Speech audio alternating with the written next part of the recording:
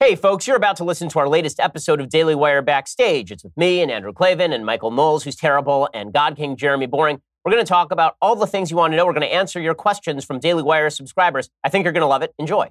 It's the State of the Union, you guys. Can we even really fake laugh at this point? I'm just done. I could fake yawn. Welcome to Daily Wire Backstage, State of the Union special. Spoiler alert. It's not going to be very good. I'm Jeremy, the God King of the Daily Wire, lowercase g, lowercase k. Lesson the actual God King is watching. Also, spoiler alert, he's not. Let's get this thing started.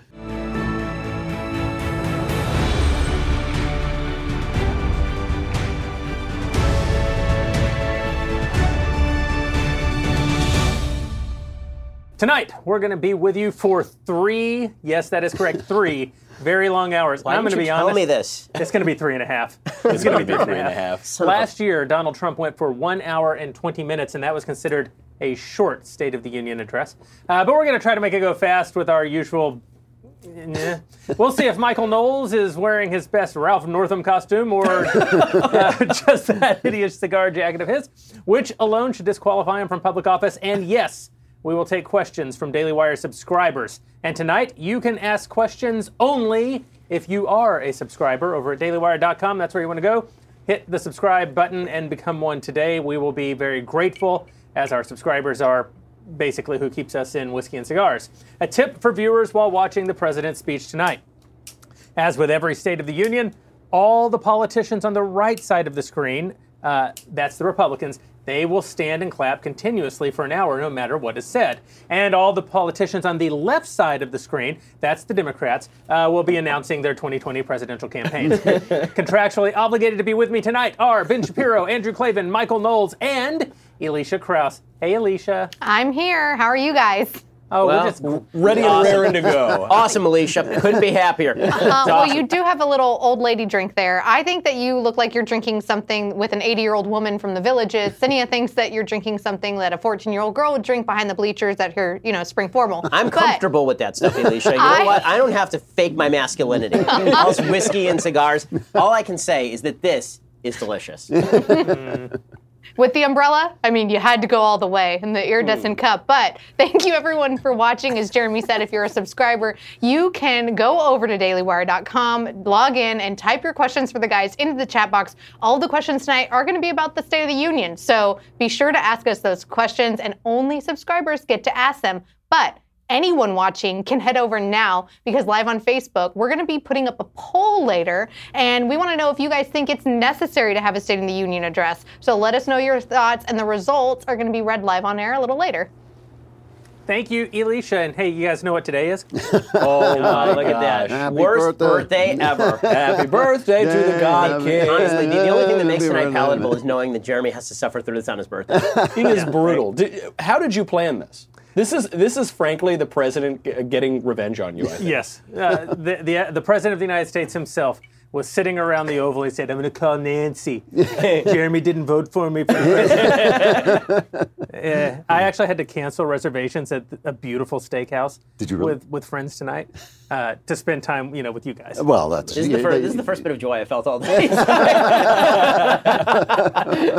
And it's not just any birthday. It's like last birthday. It's the birthday, I know. This is the birthday. This is the one where everything suddenly goes it's like that scene where everything speeds up in Goodfellas, because suddenly everything's going really fast. This is the one right before your milestone birthday of 41? Yeah. No, your next birthday is 60, believe me. It's like, oh, well, before I die, let's make a little money, honey, to quote a great man, and talk about honey. Well, these days it's impossible to agree on virtually anything. But we can all agree that we need to save money, which is why I use Honey and you should too. Honey is a free shopping tool that automatically searches the internet for the best promo codes every time you buy something online. They believe that everyone deserves the best prices possible on all the things you like, and that's why it works on all your favorite sites like Amazon or eBay, J.Crew, Walmart, Best Buy, all of them. In fact, Honey has already saved listeners of this podcast an average of $26.34. Every single time I buy something for myself or for my wife, I am saving money when I use Honey. And again, all you have to do is you go and you register, and then it just runs kind of in the background of your computer. Literally, Anytime- Michael Knowles put this on my computer. You don't even know years it's ago. there. I did it didn't even know before it was the there. Daily Wire existed. It's the only thing Knowles has ever done. It's for me. the one productive thing I've done. I've saved thousands of dollars. and not quite as much as his salary has cost us. But close. And that's why Honey is useful. It could be great for you. They have 10 million members, over 100,000 five-star reviews. Honey is the money-saving shopping tool everyone can agree on. And so right now, add Honey for free at joinhoney.com/backstage. That's joinhoney.com/backstage because you are watching the Daily Wire Backstage. Joinhoney.com/backstage. Honey is the smart shopping assistant that helps you save time and money, so go check them out at joinhoney.com. Ben should have used Honey when he was setting my salary. He could have saved 40%, 50%. Or I could have just hired a woman. Paid you 77 cents on the dollar. That would have solved everything.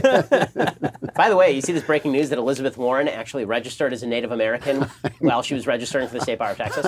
I'm shocked. Great. This is remarkable. It's the greatest thing in the world. How- Believe how all long women. ago was Hashtag this? believe all women. How long ago was this?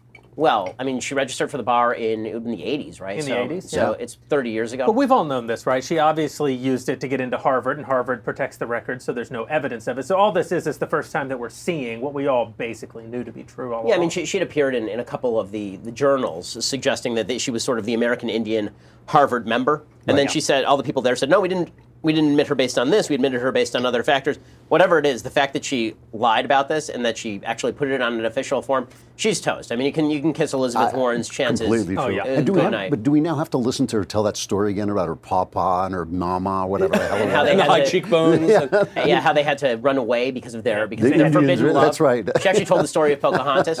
You know, and then it turns out that her prospective father-in-law was going to threaten her father with a club, and then her mother came in and threw her body over her father, and then everybody sang together, and then he went off on a ship. And I think her presidential hopes are blown away by the color of the wind, I think. Yeah, right. Yeah. You know, I have the document pulled up right here. The whole story was that, this was a mistake from Harvard. She never had anything to do with it. But there it is, 1986, April 11th, 1986, in her own handwriting, American Indian, signature, Liz Warren, right there. Pretty spectacular stuff. Beautiful. Man. Well, I guess she's the second Democrat to blow herself up on the shoals of race this week. That's true. That's true. I mean, in Virginia, she I mean, is it possible she's the other person in that Ralph Northam photo? Maybe. Who the hell knows? Everything is Maybe she becomes insane. governor after Justin Fairfax. Exactly. Like, let's be real about this. Right now, the only person, like, the front runner has to be Kamala Harris in the Democratic Party, yeah, right? no I question mean, about clearly, it. No she's question. winning the intersectional war. Yeah, I mean, so much so that Bernie Sanders is being ripped up and down for having the temerity to even give a State of the Union response tonight because Stacey Abrams is giving the official response. So this is the third time he's given a non-democratic response to the State of the Union, and he's giving one again tonight, but Stacey Abrams is giving the official response. So it didn't matter when he did it when Joe Kennedy was doing it, but Stacey Abrams is a black woman. And that means that he is a racist because he is giving a non-official State of the Union response. There are people who are tweeting out that he was talking over her. He's talking after her. Like, she's talking, and then he said, she's a great pick, and also I'm going to give my own thoughts. Like, you can't give your thoughts. You got to stop with that thought giving. Cut it out, Bernie. I just want to know, is he going to do it shirtless like the Soviet Union video? As long as he does it That shirtless was great. singing, That was great. then I'll watch. By the way, I don't know if collusion means what they think that it means when Bernie Sanders can go over to the actual Soviet Union And sing American communist songs shirtless with the Ruskies. with the Ruskies. It's amazing. Kamala Harris is surprisingly bad so far, though, at what she does. I mean, She doesn't have to be good. She just has to be mediocre and You not think so? Trump. I mean, Well- right now, the polls are showing right now Yeah. that over 50% of Americans say they will definitely not vote for Trump. Yeah, I've now, seen that that. only matches up once he has an opponent, right? You can Right. say you're definitely not voting for someone, and then you vote for them if the other person stinks enough, or if you just decide not to show up to the polls because the other person stinks. Trump basically has to shut up for about 2 years and let the Democrats be as crazy as they want to be. Yeah. And They're certainly Kamala good at Harris, that, yeah. she does have some very weird mannerisms in the sense that, like, she has the awkward laugh that Hillary used to do. She has the exact It- laugh as like the Hillary. exact same one. It's very weird. She's But- also corrupt. I mean, there's something about, first of all, that Willie Brown story is a genuine It's an story. amazing it's a genuine story of sexual malfeasance and political corruption mixed together. Today she was interviewing that judge candidate. She is awful. It was awful what she did to her. You know, the woman had written a Rao, piece saying yeah. if you don't want to get raped at a party, don't get drunk is one way to do it. She was saying it was blaming the victim. It was just absolutely. I mean, the entire article specifically says if you are raped, it is the fault of the rapist. Also, you He can must mitigate be your prosecuted, risk yeah. Right. by not drinking heavily in the It's presence just of the young men, simple which truth. is Yeah. But she has to do this because her actual record is of being a fairly tough prosecutor. And so in the modern Democrat Party, in the era of criminal justice reform, in the era of believe all women, in the era of stripping people of due process on these rape cases, she has a liability because she, by Democrat standards, is pretty harsh. She was actually a pretty oppressive prosecutor, I think. This is why she never talks about her actual professional record. Yes. She opens up on the mood mix, what music she liked to listen to. She went to an historically black college. It's all just, Peggy Noonan called it. She said it's just a mood that she's setting for her campaign. Because even if sometimes she was a weak prosecutor, any prosecutor is going to be dead in the Democrat primary. She does present certain challenges, I think, if she's the nominee. And right now, of the people who are declared, we have to call her the front runner. No question. Yeah. The betting market. She will do something if she winds up on a stage with Trump that will be for the left what Trump being on a stage with Hillary Clinton was to the right, which is she will prosecute him. She'll call him a racist. She will call him a racist to his face on national television, and the left will get the same sort of glee from watching that happen that the right got watching Donald Trump be on a stage with Hillary. I mean, that was all throughout the Republican primaries. The question, who would you rather see debate Hillary, drove a lot of the national dialogue. They're going to be having that exact same conversation on the left. You know, she does have this legitimacy problem, though, or this authenticity problem, which Trump does not, in that she's positioning herself as the girl from Oakland, launched her campaign on Oakland. It's all intersectional identity politics, launches on MLK Day, always talking about going to an historically black college. She grew up from age 7 to college in Canada. She left Oakland. Her mother was a cancer researcher. Her father was a Stanford economics professor. This is not the rough and tumble streets of Oakland. And by pretending to be that way, she may fall into a Hillary Clinton. I don't think so. I mean, Barack Obama had exactly the same problem. It didn't matter to him one iota, right? I mean, he grew up not poor in a not minority discrimination area in Hawaii. I think also, but the left creates the narrative. The left is, you talk about the mood mix, but they all have done this. Elizabeth Warren with the beer, and that's all they do. Beto with the dentist. Because we had Beto with the dentist. I mean, they all do. And I think that they're making a mistake. I do think that people care about policy. I do think that Obama ran as a centrist the first time out, and he only canted left after he was elected.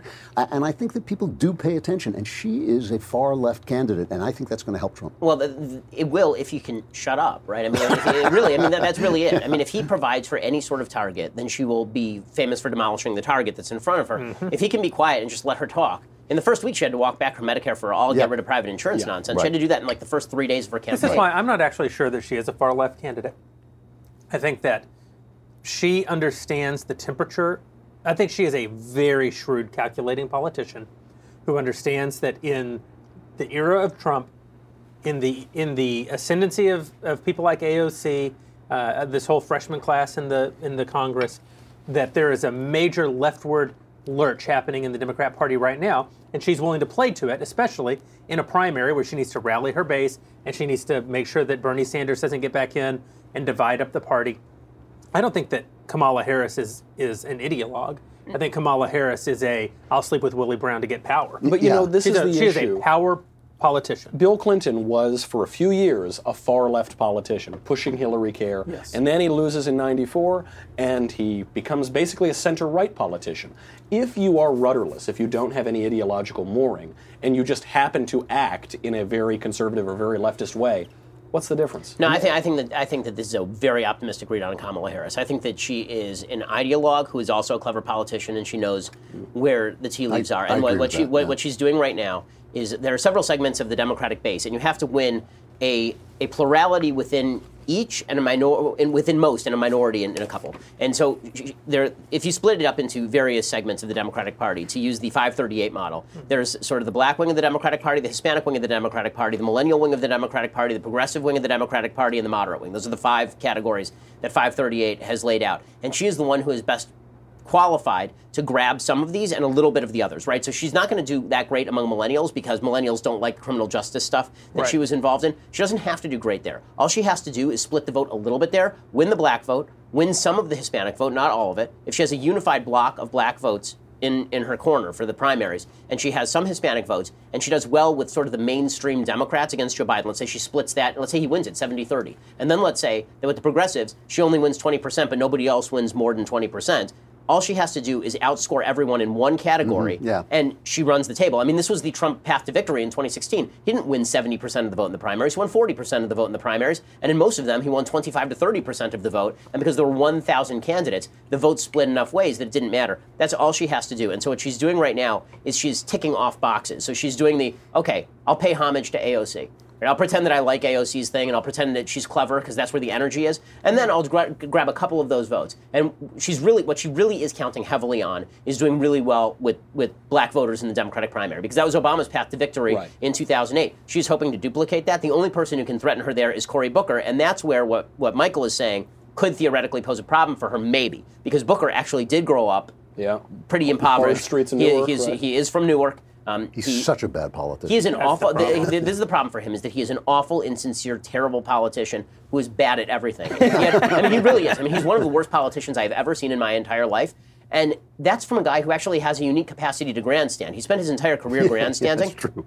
But now the grandstanding comes off as so false and so fake that I'm not sure anybody can even buy into it. Is it even possible to buy into Cory Booker at this point? He couldn't even lead a gladiatorial revolt against Rome. They were all crucified. So if you want to write in your complaints about our stamps.com, that's where you're going to want to turn. What I like about stamps.com, other than that they sponsor the show, which of course I appreciate, is that they have removed from me the need to ever visit the post office. Yeah. I don't go to the post office. I know, and especially in LA where the post office is 10 minutes away and it takes you 40 minutes to get there. Correct. I don't want to drive to there. And it's like everything else. You want it in your computer. Correct. And not just that, you can actually get cheaper postage rates. So Stamps.com gets you big discounts off post office retail rates. With Stamps.com, you save 5 cents off every first-class stamp and up to 40% off priority mail, or if you're a small business, that's saving a lot of money. Stamps.com automatically calculates and prints the exact amount of postage you need for every letter or package you send. You're never going to overpay or underpay again. They are bringing all the services of the U.S. Postal Service directly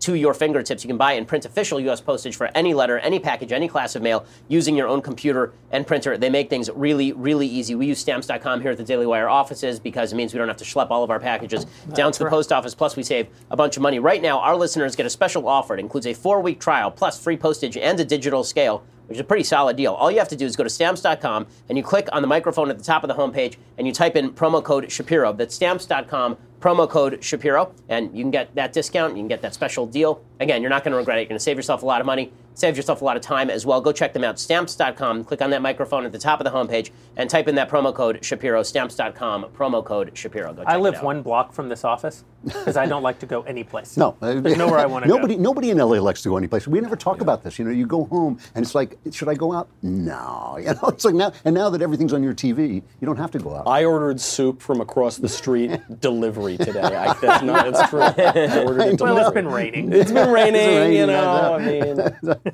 There's something about when the car is in the garage, you're done. Yeah.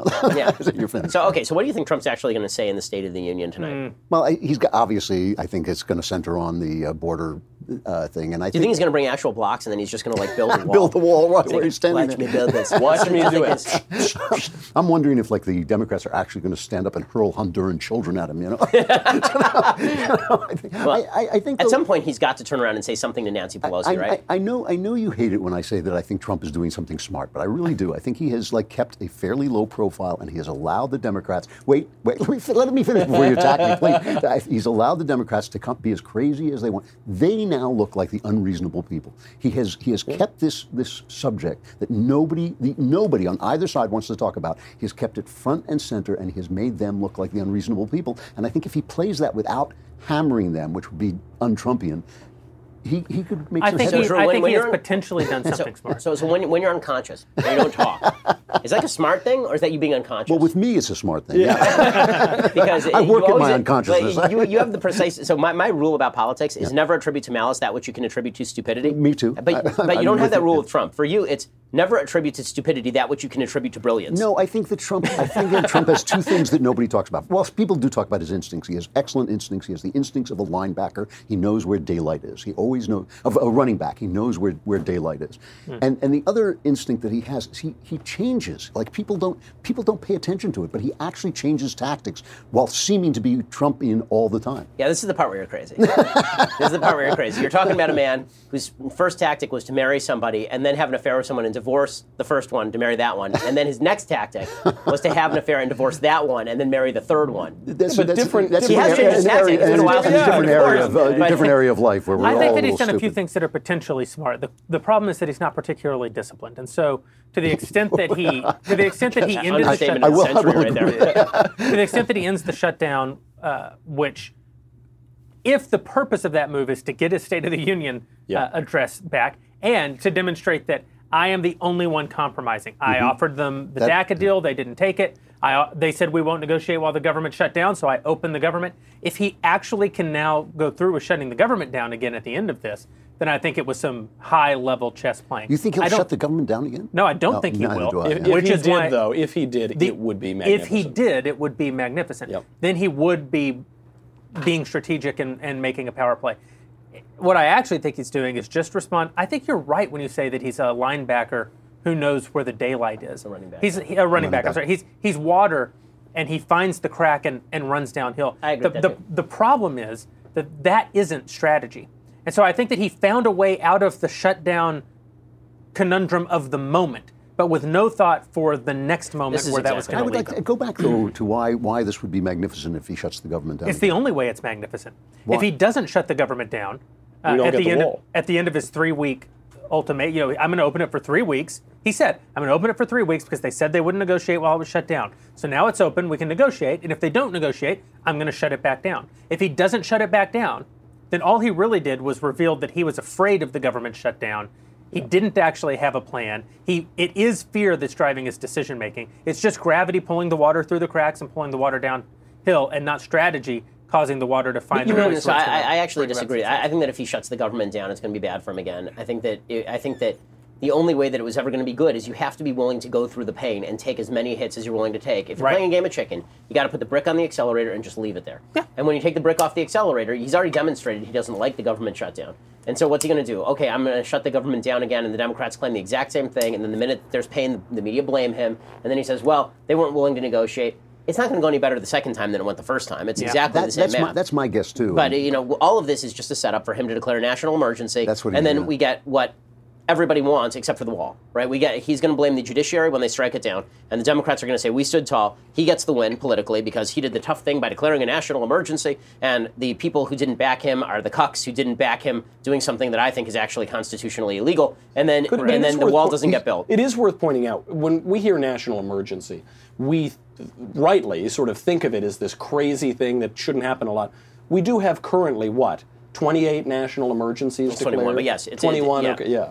Well, that's true, but a national emergency, by definition, is an event that happens immediately, that requires an immediate response, there's already been delegated power to solve. Right? That's what the power of national emergency is that was delegated to the executive branch. So there are only 2 statutes under which the president could theoretically declare a national emergency. One is that he could declare that there is a drug corridor along the entire border of Mexico. Even that would not allow him really to use eminent domain to seize the property. You need congressional authorization in order to do that. He could renovate fencing. I mean, that he could do. Yeah. But the idea that he's going to rededicate a bunch of defense funding to build the wall, I think there's some real legal holes in that particular strategy. But I don't think that's design. I don't think that's what he cares about doing at this point. No. What he wants is to be able to say to his people, I did the best that I could, and I couldn't do it, but that's not my fault. That's the fault of the judiciary. I even went far enough that I was willing to declare a national emergency. I did, and I think his people will buy it. I mean, I think that his base will buy it. Because they want any excuse to let him off the hook for this, when the reality is this was a huge fumble from the beginning. Shutting down, because let's imagine he had won. Yeah. He shuts down the government. They crack. They give him $5.7 billion. You get 300 miles. 2 years from now, 50 miles of wall have been built against the promise of 250 miles of wall on a 2,700-mile border. The win was not worth the price, and he ain't going to win. Well, you'd want more than $5 billion. You'd want 25 or 30 billion. Well, again, the whole purpose of this whole game was to paint the Democrats as not caring about border security, which he succeeded in doing, right? I mean, except that he should have spent, if you're going to declare a national emergency, if you're going to suggest that this is the end of the world and it's a huge crisis, you say that he was great because he went silent. It's good that he went silent in the last couple of weeks because Democrats have been making fools of themselves. Yes. But during the actual government shutdown, why was he not traveling by car to the border and giving a speech every day on why it was a border crisis? I'm sorry, sitting in the Oval Office and tweeting randomly things, that's not an actual strategy. I think it was a strategy. I actually do. I think he was making sure that he was the reasonable guy. He made a good speech from the Oval Office. He made a good offer that the Washington Post was saying, sit down and negotiate with the guy. He made them look unreasonable. And it does seem to me, but made them look unreasonable to who and where? It's a weak to the people. And his approval rating has rebounded fairly well. I mean, it was pretty low during that shutdown. Look, I think that there's not a lot of elasticity in his approval rating. I mean, I think that he's constantly been between 42 and 47% basically his entire presidency. And by most polls, he's had very little bounce since nearly the beginning. Like, he was at 48 at the beginning. On average, I mean, I know people cite the outlier Rasmussen poll from daily tracking, but in the average, he's always 42, 43%. Yeah. That's fine. He doesn't have to be anywhere but there. All he has to do is defeat the Democrat who's put in front of him. In the end, I don't think a government shutdown actually matters. I don't even think the wall necessarily matters all that much. I think the only thing that does matter is him shutting up for the next couple of years, as I say. And if that's strategic, let it be strategic. Whatever it is, he needs to do that. Because the more the Democrats talk, what Kavanaugh proved is the more people see of Democrats, the more they despise the Democrats. And the more they see of Trump, the more they despise Trump. If you stay away from everything, if you just deprive the media of oxygen, they've got no place to go. They have to cover whatever the Democrats are doing at any given time. The Democrats have shown that the people who voted for Trump, who said this country is in a serious precipice, they were right. They were right. They saw that the Democrats are this crazy. I think they always were this crazy. I think Hillary Clinton was a mask for how crazy they were. I think she was a moderate-looking mask. She was felled by her dishonesty and her being a poor politician. But behind them, they are really this bad. They really are talking about killing live babies. They really are talking about socialism. They're really talking about 90% tax rates. They're nuts. And I think he's doing the right thing. The thing about the emergency measure, and it's a weak strategy, but it is a strategy, is he could delay the decision long enough to reach 2020 and say, well, it's in the courts. It's all going to be, believe me, you're going to get your wall. Well, they'll put up an injunction within the first month. They'll put it up right away. Yeah, it's a question of how far it goes. Yeah, I do think, though, that if Trump came out tonight for his State of the Union speech and he opens it up and says, "My fellow Americans, the state of our union is deeply troubling. In the last 2 weeks, 2 states have come out in favor of infanticide, the actual killing of babies who have been born. That's not, you cannot have an abortion once a baby is born. Fourth trimester. Fourth trimester. Fourth trimester. 18th year. And in the last 3 months, we've seen the Democrats ascend a brand new crop of congressional leaders who are openly calling for socialism within one generation of us defeating that would be great. Our existential enemies in the socialist Soviet Union. Then I think that we would all go, well, yep, the guys got it. And this is what I was saying on my show today, is that the problem is, like, they're constantly trying to cast him against type. And everybody who tries to cast him against type fails. He's never going to start being the nice unifier. Yep. It's not going to happen. There's no world tonight where he says, I call for unity and reason to come on. He's Donald Trump. I call for unity and so much reason it'll make your head swim. Reason out the wazoo. Like that's not going to work. I am the unity president. He won in 2016, the primaries and the general, because he was a hammer in search of a nail, as I said 1,000 times. And sometimes you get a nail and sometimes you get a baby. Okay, all he has to do right now is hit a lot of nails. Let him be the hammer. Let him go out there tonight and turn around and say directly to Nancy Pelosi, let him turn around on the podium in front of the American people and say, listen, I offered you legal status for all the dreamers who you are constantly suggesting you want to stay in this country. And all I asked for in return is that you give me the money necessary for us to secure that border. And you won't even negotiate with me. He might do that. Because you don't care about borders. He might. That sounds more like Trump than the way you were saying. But he should do the same thing. He should say, there are several members of the Democratic caucus who have embraced openly anti-Semitic positions. And the Democratic Party is fine with it and celebrating them. Like, he should list out all the reasons Democrats suck, because he's not going to win by listing out all the reasons he's been great, because people who like him already tend to like him, and people who don't like him already tend to not like him. He's got to do exactly what he did to Hillary Clinton. He doesn't need to sell himself. Correct. His gift is he can take anyone and drag them through the mud. That is his gift in life. Right? Some of us are given the gift of wit and brilliance and good looks. But enough about me. Yeah. You also have to. He has a unique gift to drag people down and stomp on them with cleats. Yeah. Right. And if he's not doing he's got a good target too. And he's got a great target. Yeah. If he'd ever been able to direct that like 100% of the time, he would be an actual weapon. Oh, we all used to watch those debates with Hillary Clinton. We all used to say, like, almost, Exactly. But it was enough because people knew who she was. Now, listen, I think that's a speech he could make. I don't think he's going to make it tonight because I don't think he thinks this is the moment. I think he does think this is the moment for him to appear reasonable. He'll make that speech eventually, though. No right, but the question problem about is that you run out of time. You only have one chance to characterize your opposition. This is the mistake John McCain made in 2008. Right? John McCain thought, okay, I'll wait. Last month of the election, hey, by the way, this guy Barack Obama, pretty radical. And everybody's like, well, we already made up our mind about this guy. You said he's decent. You said he's a nice family man. Right, exactly. You said that he's fine. Mitt Romney made the same mistake in 2012. It was That's right. Barack Obama, wait, nice right. family guy, decent, moderate. I don't think he's crazy in any way. And then at the end of the election, it was, well, actually, this guy's pretty radical, and he's got a bunch of crazy policies. Trump right now needs to be defining every one of the Democrats. Like, I wouldn't mind if he went out there and gave nicknames to 25 Democrats tonight. Like Crazy Cory Booker. You just want to be entertained. Well, yes, That's the bring point me of the entertainment. That's the point of the Oh, you're not We're sitting entertained? here. So the most entertaining thing that's happened to me today is that Emily, our director of marketing and audience development, brought me a pitch. And I think it's a little too late this year, but we're going to circle back on this next year. It's a pitch for a Valentine's Day card. On the front, it says, "Facts don't care." You open it, but I do. Oh. Happy Valentine's Day on the Ben Shapiro Show. And I feel like we're going to make millions of dollars off of it. It actually has a human heart, not like a cute red heart, but an actual human heart. And as I looked at it, I thought, would I actually want to receive this? And then I remembered Sherry's Berries, who sent me some amazing strawberries last week. And I thought, nah, we're not going to make any money on these greeting cards. Got to give your Valentine's money to Sherry's Berries. I ate Sherry's Berries before they became a sponsor, and they're like insane. They're some of the best things ever. As you know, I keep kosher, and that means that a lot of the products that I endorse, I talk about how much people in the office enjoy them because I can talk about that because I'm not eating them. Sherry's Berries sent me a bunch of kosher stuff. Oh my It's unbelievable. God. I know. We had some of their cookies and we had some of their caramel. It's the greatest stuff.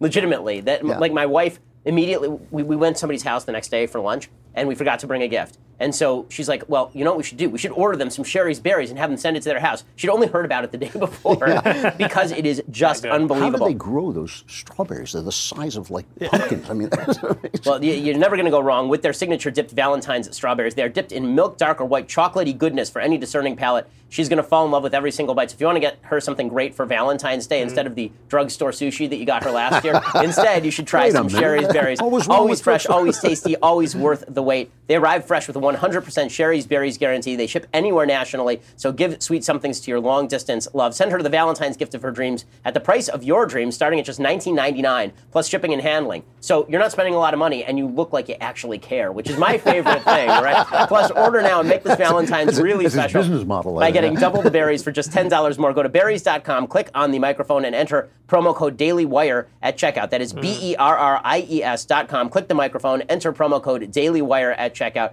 Go order today. They really are spectacular. I mean, as I say, like I cannot speak more highly of the chocolatey goodness that is Sherry's Berries. You know, I got to tell you, I love that drugstore sushi. Sweetly Lalisa every year. That's how I know she really loves me. You know? I spent the last 4 months trying to get them as sponsors on the show. And there it goes. Drugstore sushi is gone. You know, I'm never going to get them back. So here's my actual big question. We all know what Trump's going to say tonight, and it's going to be pretty blasé. Like, I don't mean to be a downer. It's a State of the Union address. First of all, note. Quick show of hands. Who hates the State of the Union address and thinks it's garbage? Just as a general rule. There we go. Okay, now we're talking. Hang on.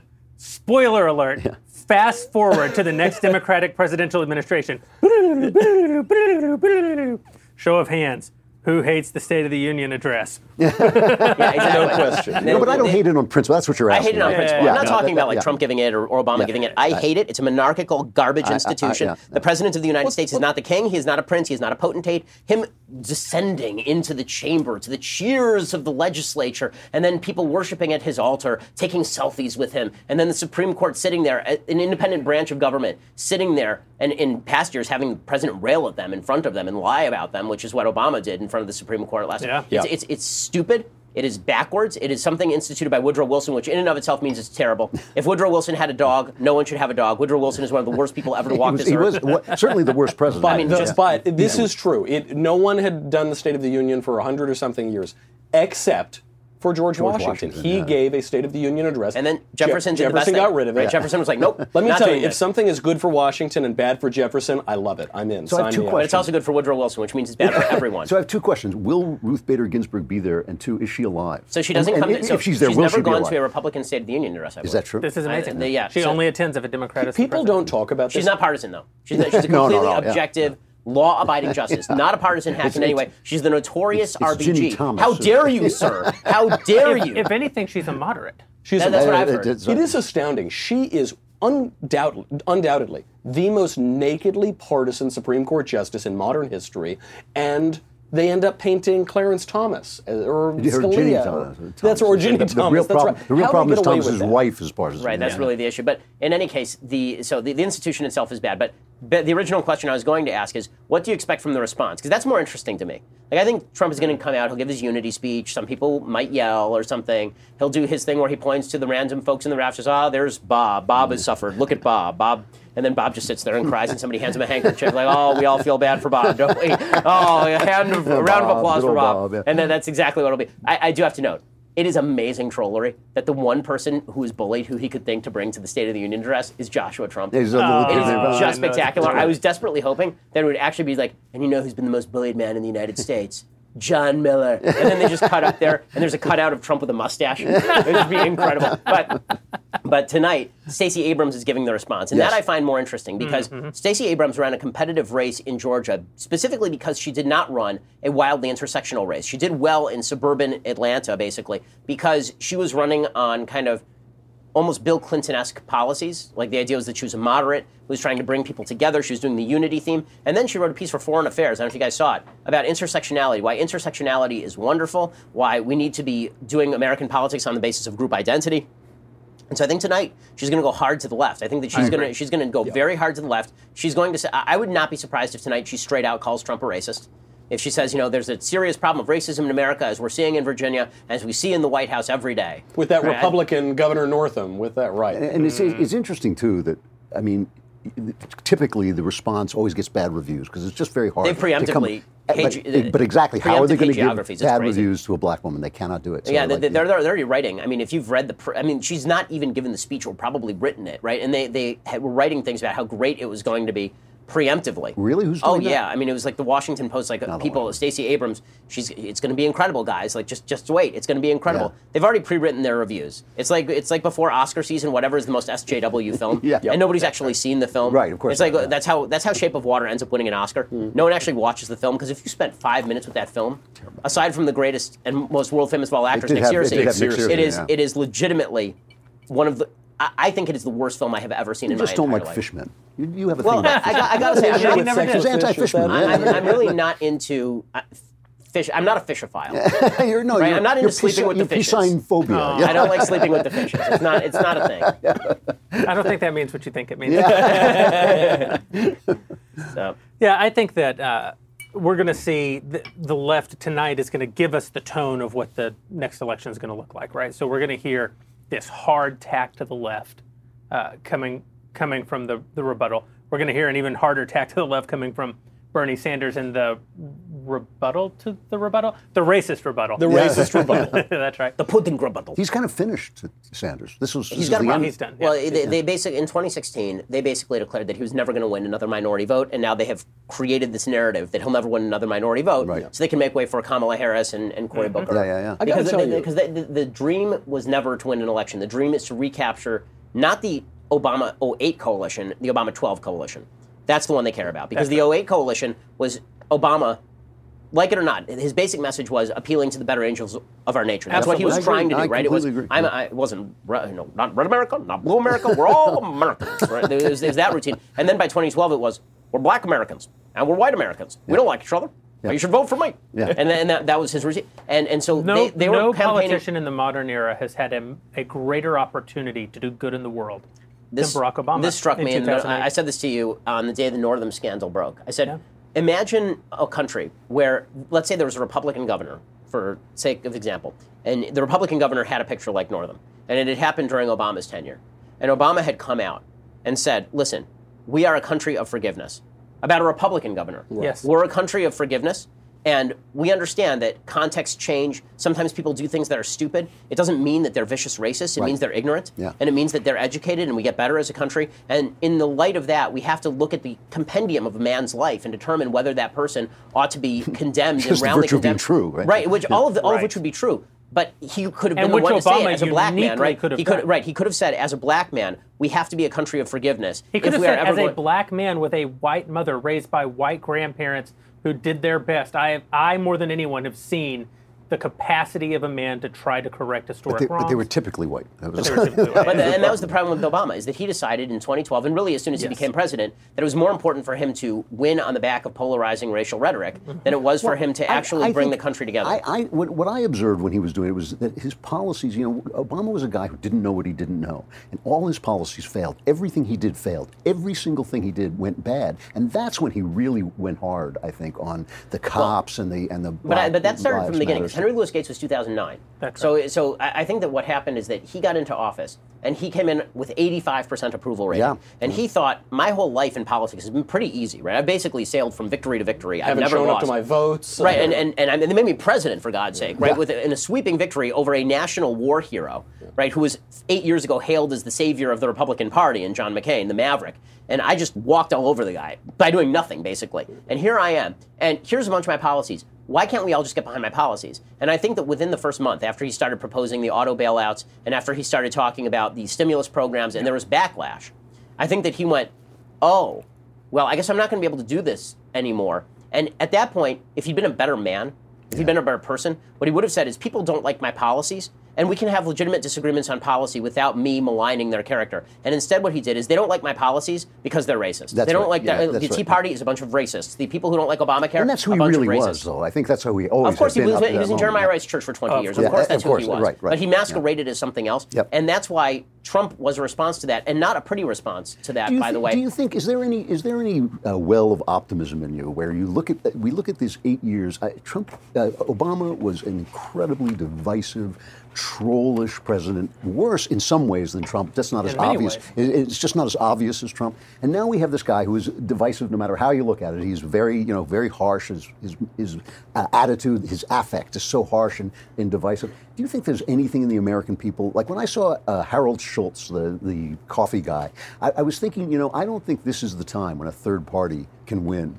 But I think a third party can win. I think maybe not this election, but I think there's a time coming when people start to say, the people I disagree with, I live next door to them. They're not that bad. I'm sick of screaming at everybody. I'm sick of everybody screaming at me. Is there a time when the 70% of the people who kind of agree are going to get together? Schultz is the wrong guy because the left won't vote for anybody who is financially successful anymore. Really, I think that this is a thing. Like, if you're too financially successful, then they'll tear you down.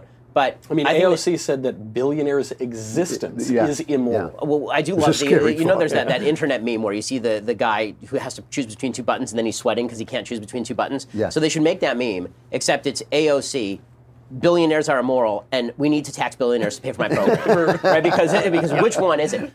But with all of that said, like, I agree with you that if there was somebody, I really think in really divided times, the only people who can win and create a consensus around them are people who are members of institutions that are well respected. One of the big problems we have right now is that all the institutions of America are no longer respected, meaning no one trusts the press, no one trusts the banks, no one trusts the educational system, no one trusts the churches, no one trusts the police even. The only one there's still a certain level of wellspring of respect is the military, and even there, the left has some mixed feelings about that. But let's say that General Stanley McChrystal were to run on a third-party ticket, and he were to say, listen, I think socialism is off the table, I'm not going to begrudge success, I think that America is a great country, and we can come together around something. I think that he would probably draw 15% of Republicans, and I think that he'd probably draw 10% of Democrats. And I don't think that he'd win, but I think that he would win 15 to 20% of the vote overall. I think Schultz right now, running as a third-party candidate, would win somewhere between 7 and 10% of the vote. Schultz would be much more dangerous. He also has no charisma. He's much worse for Trump than he is for the Democrat. I don't think so. I don't think that's right either.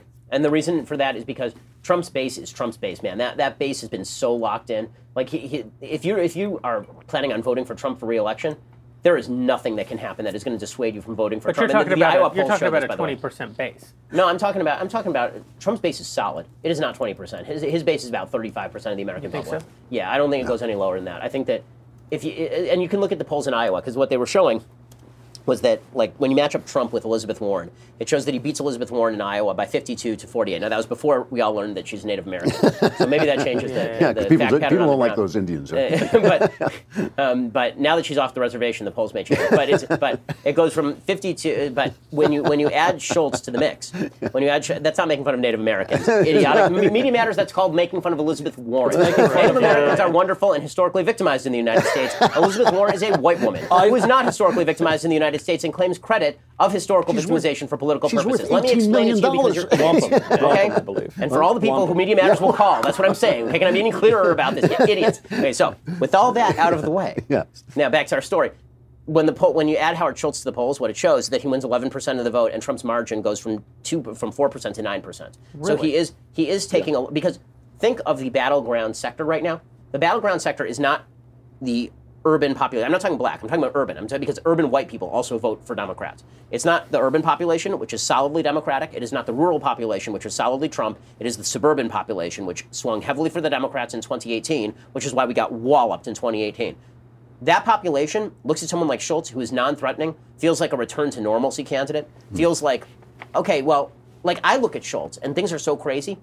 I disagree with him on policy more than I disagree with Trump on policy. Yeah. I look at Schultz and I go, he's saying some reasonable things. I agree. I wouldn't. I'm not going to vote for him, but I look at him and he says things like, "Why are we begrudging success in this country? You know, I grew up poor, and I now run an $84 billion corporation, or whatever it is, and that's great because that's what America is, and we should stop beating each other over the head." And I'm like, how is he the only person saying this? But he is genuinely an inspiring figure in a totally backwards culture. So he grew up in the projects in Canarsie. Yeah. He becomes the head of, he builds one of the great corporations, and it'll hurt him. It'll only hurt him. Yeah. So one thing I don't know if the president will talk about tonight, but I think we all hope that he does, is the Second Amendment. We have, this whole new crop of Democrats. Everybody who's running right now, basically, is running on some form of ultimate gun confiscation. Yep. I mean, it's the most radical gun positions we've ever heard from mainstream candidates. We have friends over at Bravo Company Manufacturing who I think are as good on these issues as anybody in the country. No question. Bravo Company Manufacturing was started in a garage by a Marine veteran more than 2 decades ago to build a professional-grade product that meets combat standards. BCM believes the same level of protection should be provided to every American, regardless of whether they're a private citizen or a professional. BCM is not a sporting arms company. So when you hear me talk about the Second Amendment, I've always said, I don't own a gun to hunt because I don't hunt. I don't own a gun for sport shooting because I don't really do a lot of that. I don't have time for it. I own it so that if someone comes into my house to do me harm, I can shoot them in the face, right? And if my rights are threatened, we can mobilize the society and stop the threatening of those rights, right? No, I mean, if someone comes to my house, they're getting shot in the face. In any case, whatever it takes to neutralize the threat, okay? I'm not going to say where I'm aiming. How about that? In any case, BCM, they believe that every rifle that comes out of their shop should be available to be used in a life or death situation. Every component of a BCM rifle is hand-assembled and tested by Americans to a life-saving standard, and they feel a moral responsibility to provide the tools that will not fail the user when it's not just a paper target, but somebody coming to do you harm. To learn more about Bravo Company Manufacturing, head on over to BravoCompanyMFG.com. You can discover more about their products, special offers, and upcoming news. That's BravoCompanyMFG.com. If you need more convincing, find out more about BCM at YouTube.com/BravoCompanyUSA. That is BravoCompanyMFG.com or YouTube.com/BravoCompanyUSA. I know the folks who run the company. They're really awesome folks. And again, these are people who are going to help save your life. God forbid something should happen. So go check them out at BravoCompanyMFG.com. Yeah. So we do have these subscribers, DailyWire.com subscribers, who I don't think we do enough to say thank you to them. We have done one new thing. I do. I give them 2 additional hours a day. I was about to say, we have done one amazing thing for our subscribers of late, and that's the radio show, which for anyone watching who may not have tuned in since the last Backstage, Ben is now doing a nationally syndicated radio show. That means 2 additional hours every single day of the Ben Shapiro Show. And the only place you can get the show after its live broadcast on radio is at thedailywire.com by becoming a subscriber. The other thing you get to do, of course, if you're a subscriber, is ask us questions on this show. We have Alicia Krause. We'll be fielding your questions for you. We're going to take several during the hour after the State of the Union address. We want to hear from our subscribers, and I think we have time right now maybe to check in with Alicia and see if we have a few questions ready for us. Oh, we have some really, really important questions, including one from Louise who wants to know if you guys can all show your best moonwalks and let the audience rate it. Inappropriate circumstances. Yeah. Other circumstances, I would. Would you pass the shoe polish over it? Not all circumstances are inappropriate.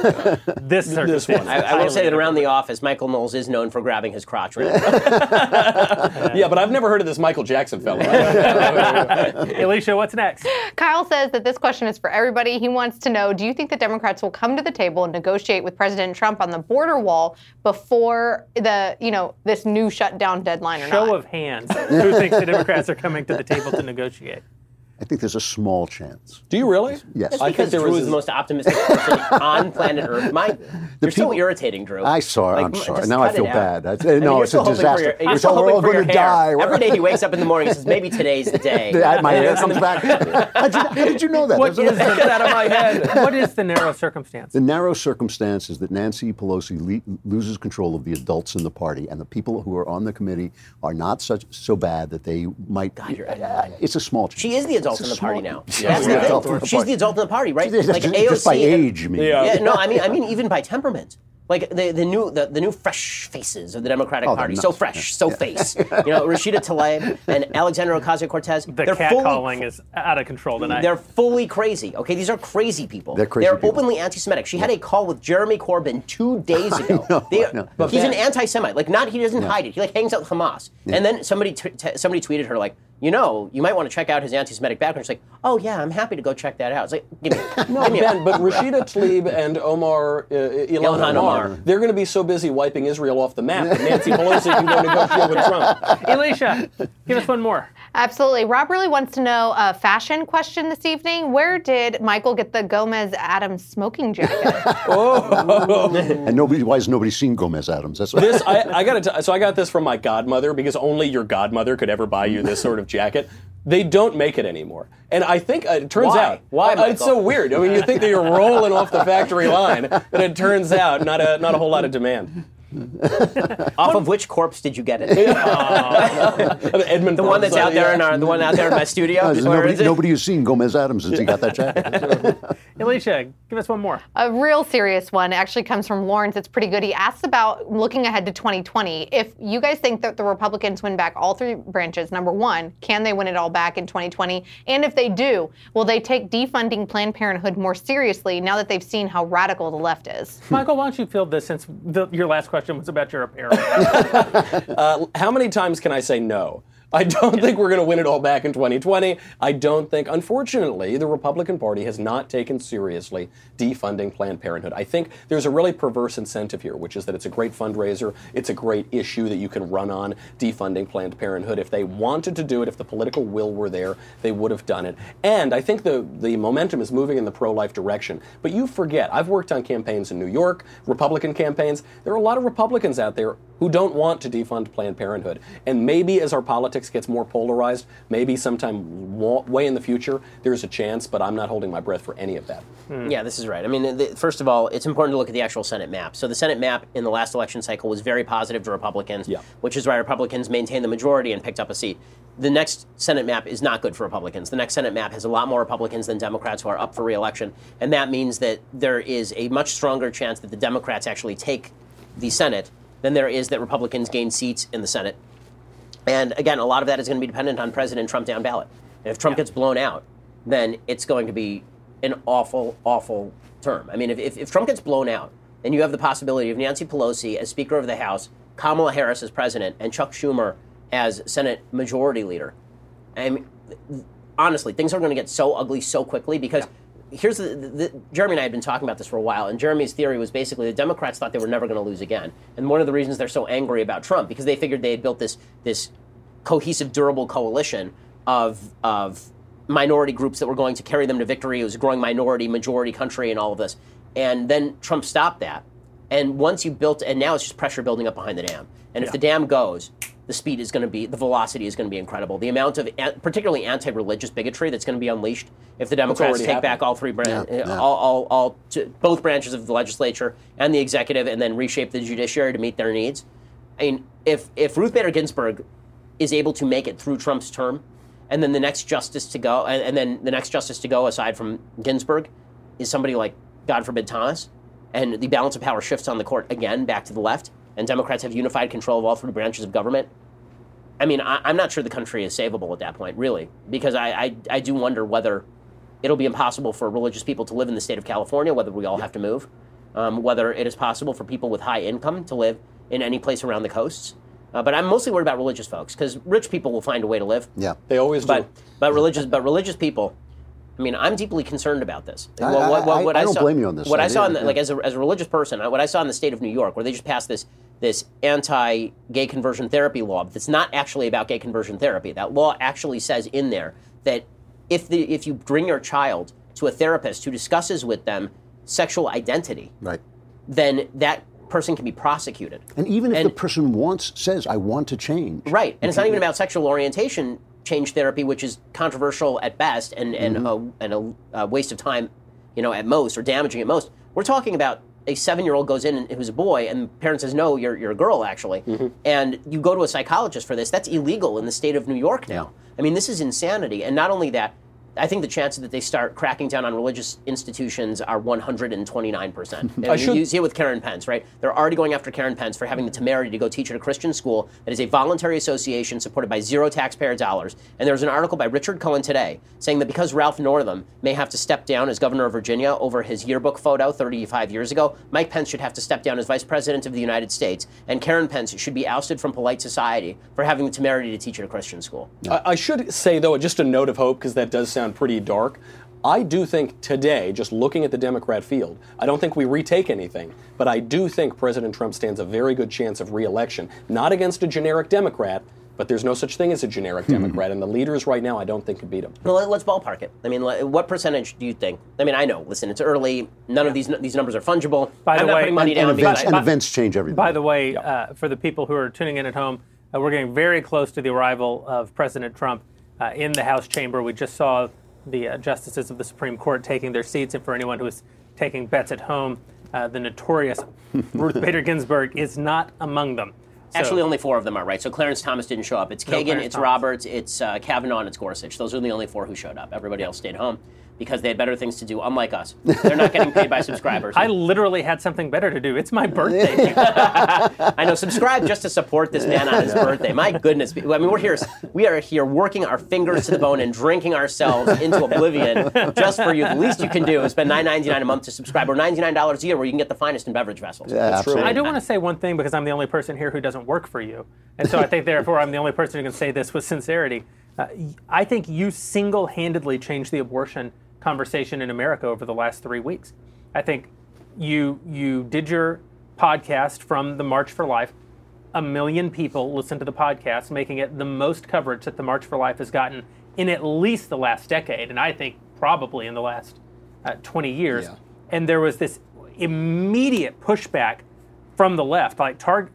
They usually like to ignore abortion, and in particular ignore the March for Life, but they saw the kind of spotlight that you were able to bring to that event. They immediately had to pounce and prove just how radical they are on abortion, which I think is such a winning issue for us. So I really think this may be the most consequential political thing that you've done in your career. I mean, I certainly hope so, because I think it's the most important issue that there is in America. I really believe, Thomas Jefferson wrote about slavery, that he trembles when he thinks that God's justice cannot sleep forever, and that's exactly how I feel about abortion. I agree with you. I agree with God, you 100%. Yeah. The fact that God has held out his judgment on us in a country where we're killing 1 million babies here, God is a merciful being, but that mercy, it cannot be held off forever. And by the way, nor should it be if we continue this nonsense. And it also is just the underlying philosophy that allows people who are not insane, who are not themselves psychopathic, to go forward and say that you should be able to kill babies the moment before they're born or the moment after they're born. Yeah, right. This is a psychopathic.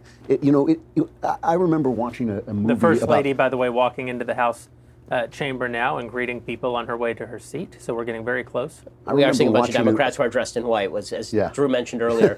Last time this many Democrats were dressed in white, they were wearing I remember watching a movie about the Tuskegee Airmen, the Black Air Corps, and this actor was playing a senator who was slinging racial slurs. And my daughter came in and said, "Is this guy insane?" And I said, no, the idea was insane. You can have a psychopathic idea that turns sane people into madmen. And I think that this is the abortion thing in front of us in real time. Yeah. Well, thank you for the compliment. And also, but back to, I am interested in hearing kind of your ballpark figure. If you had to put odds on Trump being reelected, say out of 100%, what percentage reelection do you think? What do you think, Knowles?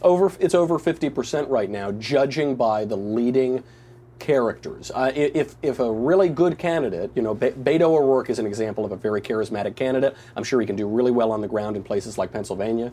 But I think Beto's blowing himself out. I think that really? his self-obsession and that diary that he wrote about himself. Yeah, that was tremendous. Traveling around Texas, gazing at the stars, thinking to myself, man, skateboarding is rad.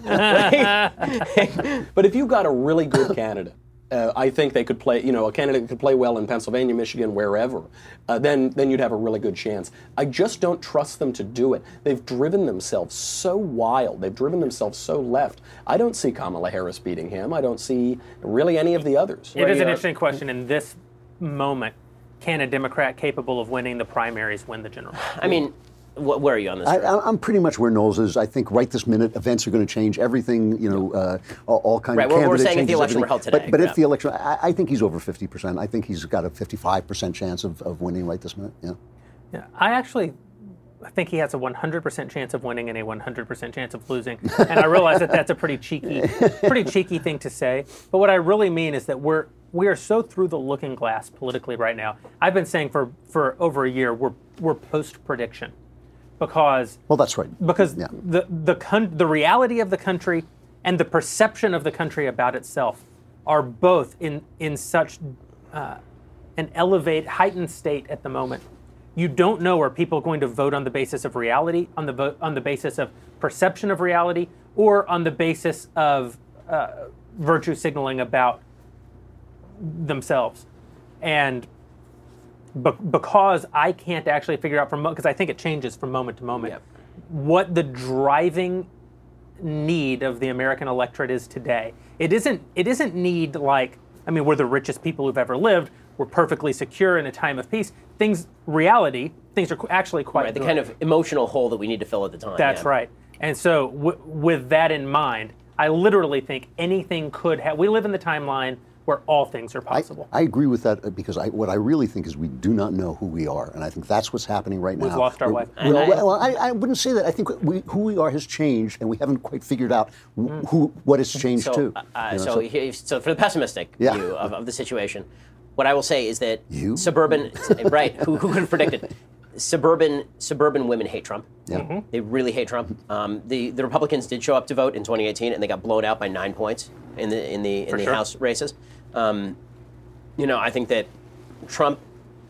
Look, you could hit a weird news cycle. You could hit a Kavanaugh news cycle right during the election, and Trump could squeak to victory.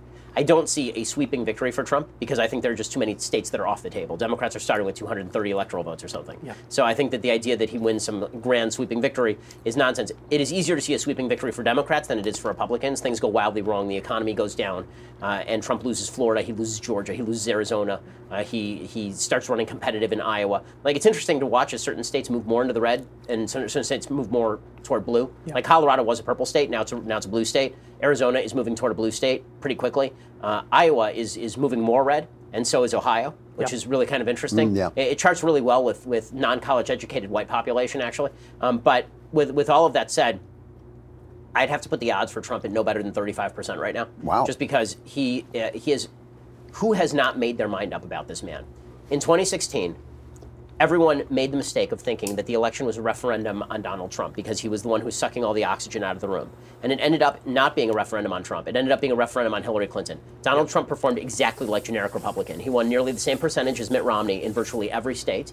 And he won because it was a referendum on Hillary. People decided they didn't like Hillary. The Comey letter broke a week before the election. People decided, we're just not going to show up for her, and we think she's going to win anyway, so why would we possibly show up for her? That referendum on Hillary paid off to his benefit. The question in 2020 is it a referendum on him or on the Democrat? When you're in the incumbent, it's usually a referendum on you. Yeah. But it is also possible, this is why I say, I keep saying this over and over, but it's actually true. Like, if people around him have the capacity to shut him up for a year and a half, then we can have a referendum on the Democrat, which is what you want. You want a referendum on Kamala Harris. You want a referendum on Beto O'Rourke. You want a referendum on whomever it is they nominate. But if it's a referendum on Trump, I think that he loses. We also have to face down the Mueller investigation, which we're probably on the brink of having answers about that. I think it ends up being nothing, by the way. It does live between here and there.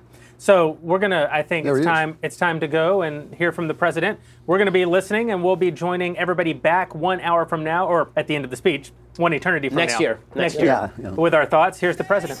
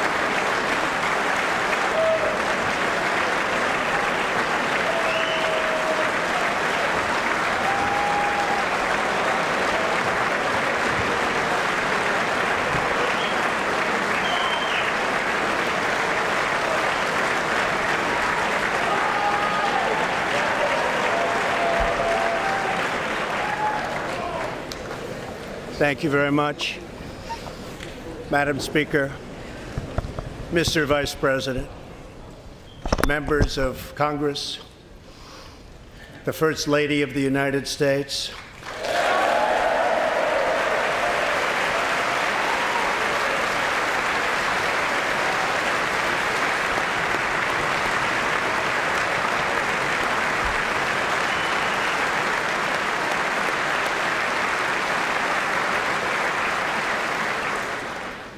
and my fellow Americans. We meet tonight at a moment of unlimited potential As we begin a new Congress, I stand here ready to work with you to achieve historic breakthroughs for all Americans. Millions of our fellow citizens are watching us now gathered in this great chamber, hoping that we will govern not as two parties, but as one nation.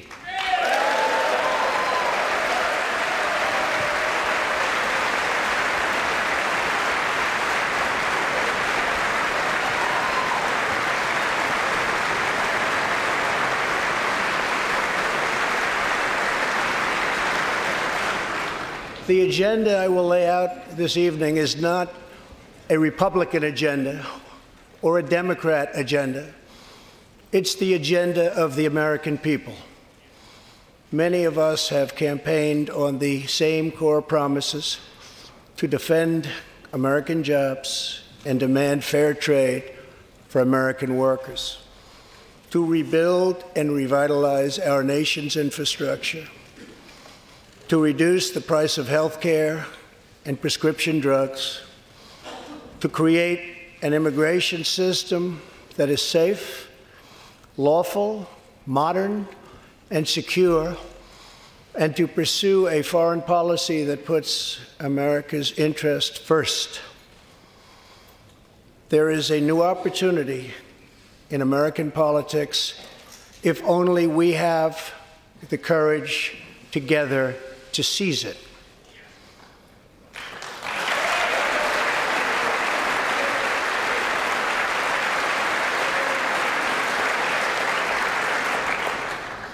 Victory is not winning for our party. Victory is winning for our country.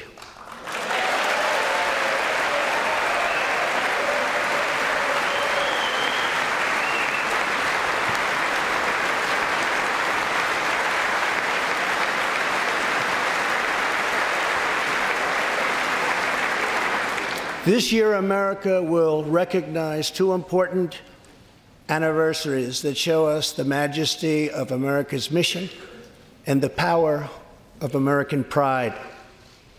In June, we mark 75 years since the start of what General Dwight D. Eisenhower called the Great Crusade, the Allied liberation of Europe in World War II.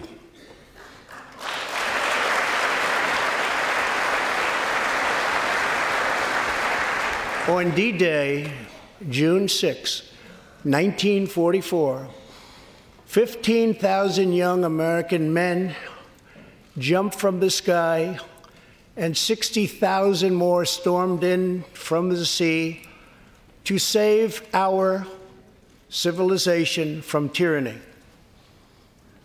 Here with us tonight are three of those incredible heroes.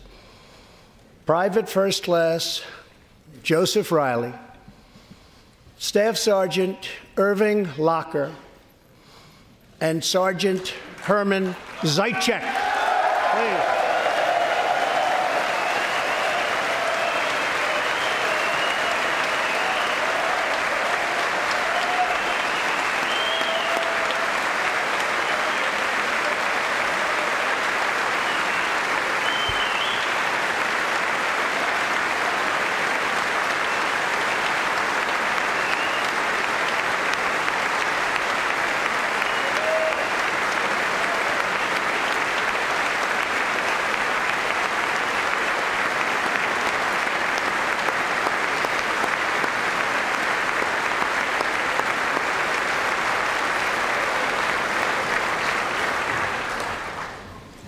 Gentlemen, we salute you.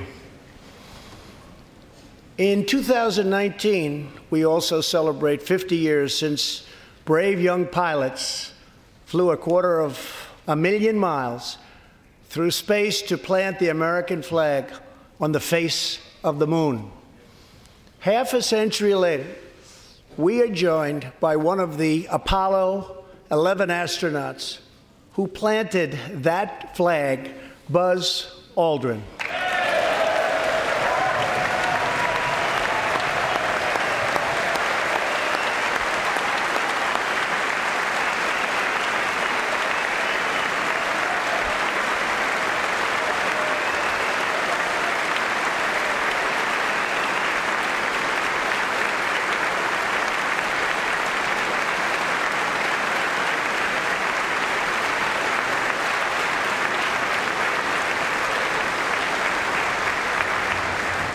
Thank you, Buzz.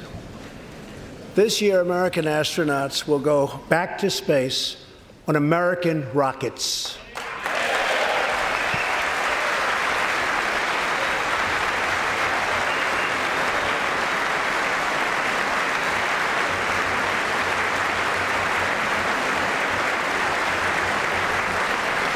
In the 20th century, America saved freedom, transformed science, redefined the middle class, and when you get down to it, there's nothing anywhere in the world that can compete with America.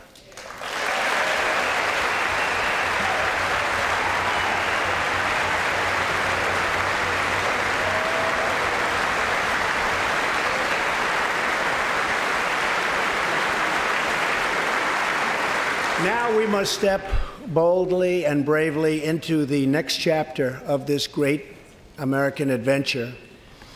And we must create a new standard of living for the 21st century. An amazing quality of life for all of our citizens is within reach. We can make our communities safer, our families stronger, our culture richer, our faith deeper, and our middle class bigger and more prosperous than ever before.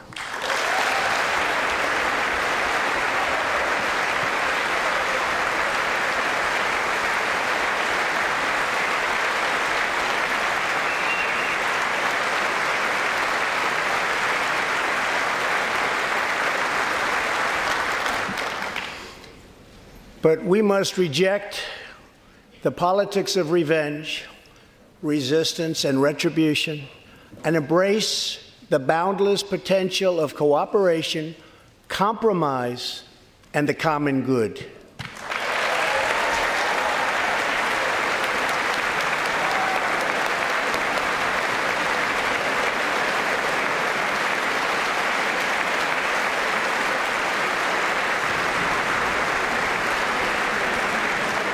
Together, we can break decades of political stalemate.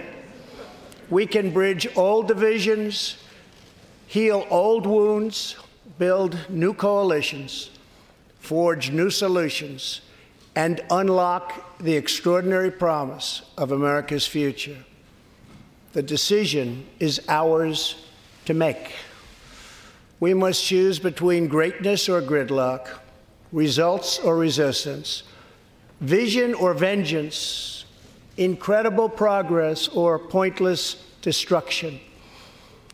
Tonight, I ask you to choose greatness.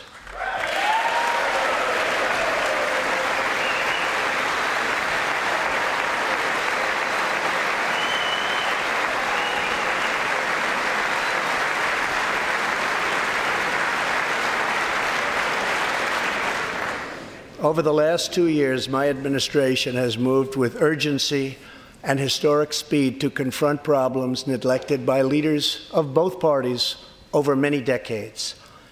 In just over 2 years since the election, we have launched an unprecedented economic boom, a boom that has rarely been seen before. There's been nothing like it. We have created 5.3 million new jobs, and importantly added 600,000 new manufacturing jobs, something which almost everyone said was impossible to do. But the fact is, we are just getting started.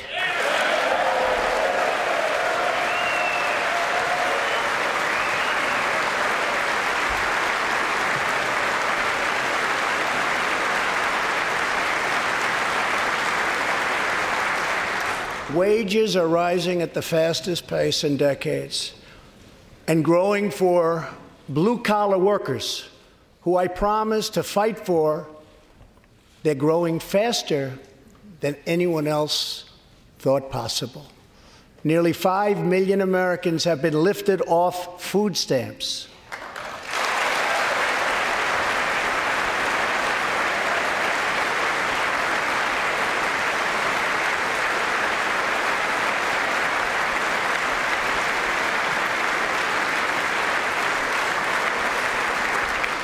The U.S. economy is growing almost twice as fast today as when I took office, and we are considered far and away the hottest economy anywhere in the world, not even close.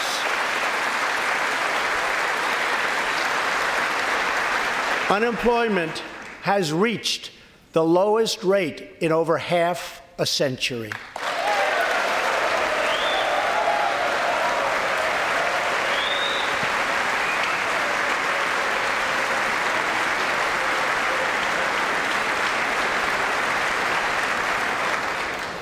African American, Hispanic American, and Asian American unemployment have all reached their lowest levels ever recorded.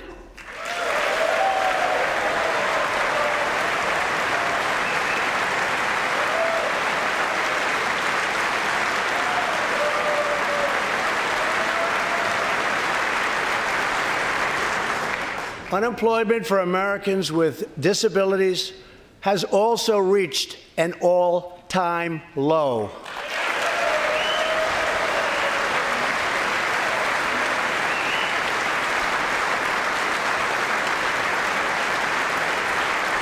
More people are working now than at any time in the history of our country. 157 million people at work.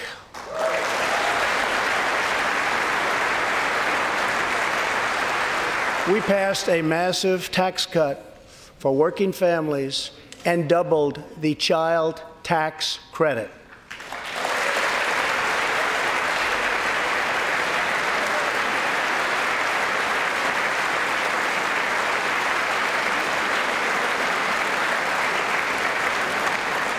We virtually ended the estate tax, or death tax, as it is often called, on small businesses, for ranches, and also for family farms.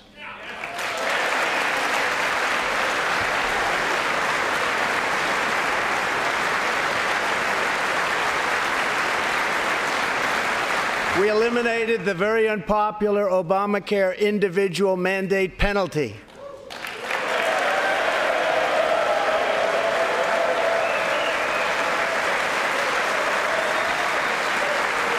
And to give critically ill patients access to life-saving cures, we passed, very importantly, right to try.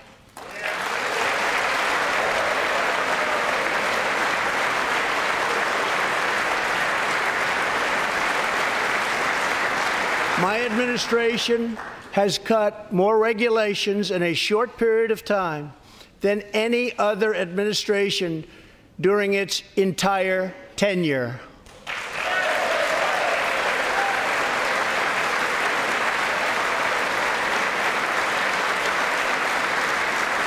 Companies are coming back to our country in large numbers, thanks to our historic reductions in taxes and regulations.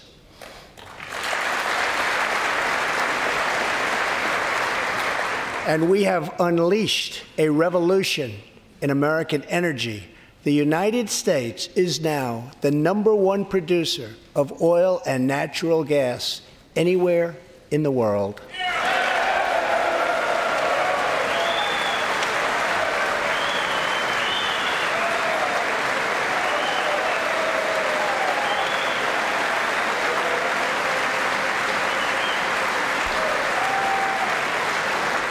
And now, for the first time in 65 years, we are a net exporter of energy.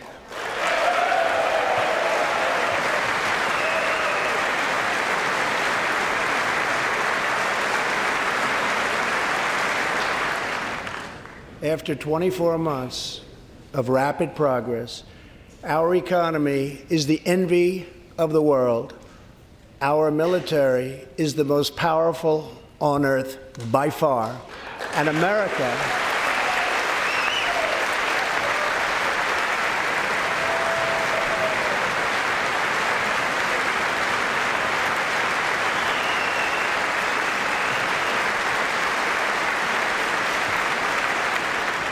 America is again winning each and every day.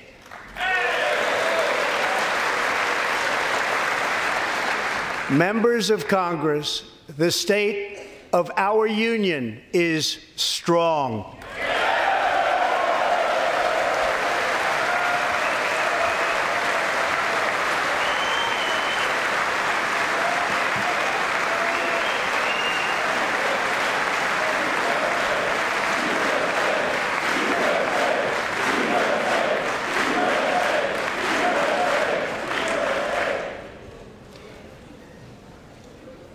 That sounds so good.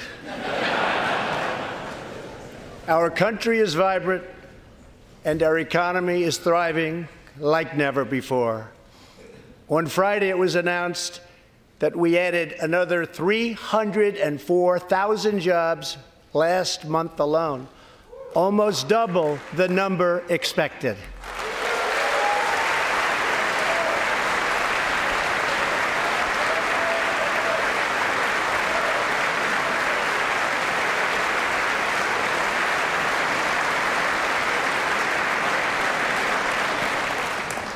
An economic miracle is taking place in the United States, and the only thing that can stop it are foolish wars, politics, or ridiculous partisan investigations.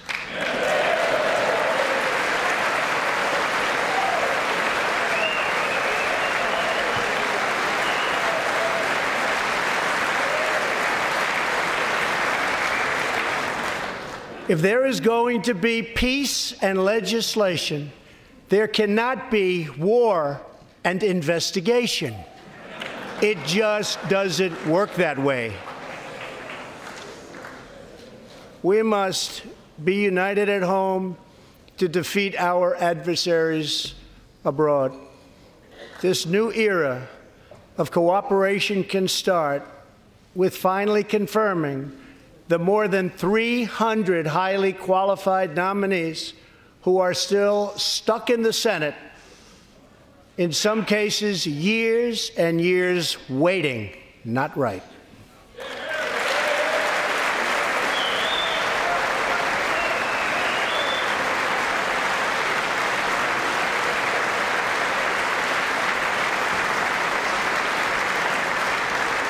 The Senate has failed to act on these nominations, which is unfair to the nominees and very unfair to our country. Now is the time for bipartisan action. Believe it or not, we have already proven that that's possible. In the last Congress, both parties came together to pass unprecedented legislation to confront the opioid crisis, a sweeping new farm bill, historic VA reforms, and after 4 decades of rejection, we passed VA accountability so that we can finally terminate those who mistreat our wonderful veterans.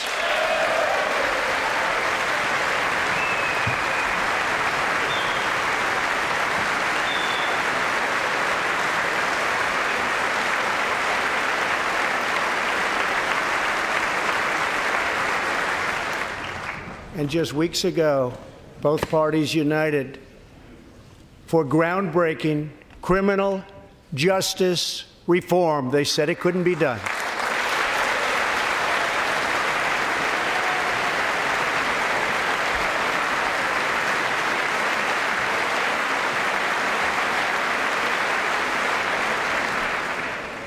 Last year, I heard through friends the story of Alice Johnson. I was deeply moved. In 1997, Alice was sentenced to life in prison as a first-time nonviolent drug offender. Over the next 22 years, she became a prison minister, inspiring others to choose a better path. She had a big impact on that prison population and far beyond. Alice's story underscores the disparities and unfairness that can exist in criminal sentencing and the need to remedy this total injustice. She served almost that 22 years and had expected to be in prison for the remainder of her life. In June, I commuted Alice's sentence. When I saw Alice's beautiful family greet her at the prison gates, hugging and kissing and crying and laughing, I knew I did something right. Alice is with us tonight, and she is a terrific woman. Terrific. Alice, please.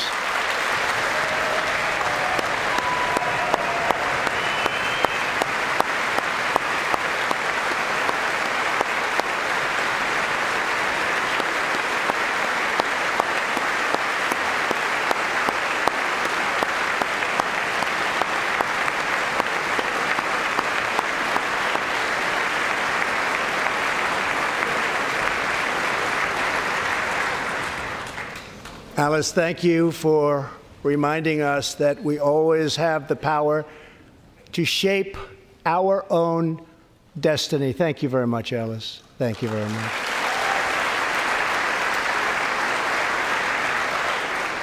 Inspired by stories like Alice's, my administration worked closely with members of both parties to sign the First Step Act into law. Big deal. It's a big deal.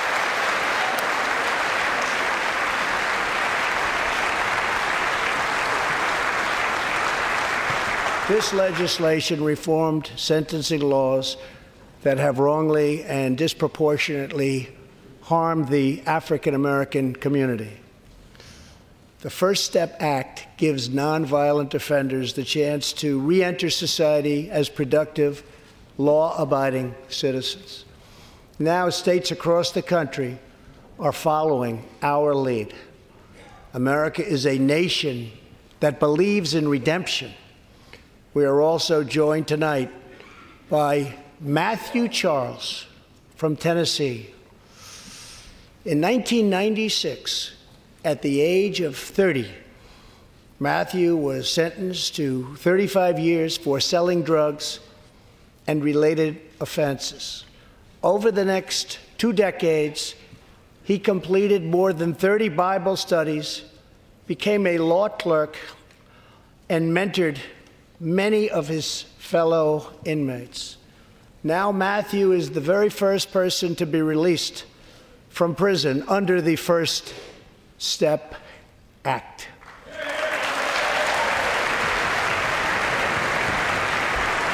Matthew, please.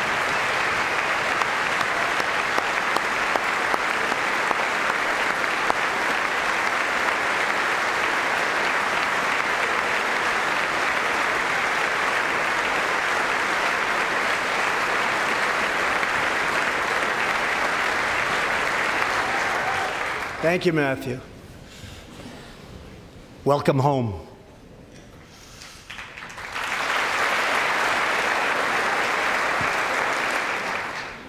Now, Republicans and Democrats must join forces again to confront an urgent national crisis. Congress has 10 days left to pass a bill that will fund our government, protect our homeland, and secure our very dangerous southern border.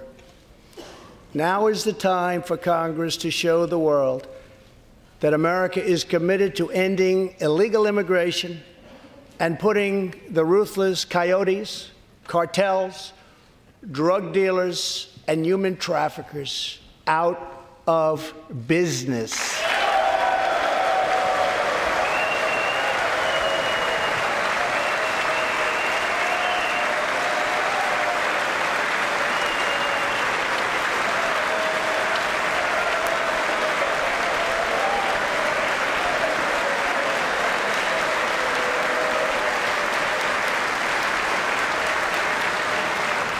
As we speak, large, organized caravans are on the march to the United States. We have just heard that Mexican cities, in order to remove the illegal immigrants from their communities, are getting trucks and buses to bring them up to our country in areas where there is little border protection. I have ordered another 3,750 troops to our southern border to prepare for this tremendous onslaught. This is a moral issue. The lawless state of our southern border is a threat to the safety, security, and financial well-being of all America. We have a moral duty to create an immigration system that protects the lives and jobs of our citizens. This includes our obligation to the millions of immigrants living here today who followed the rules and respected our laws.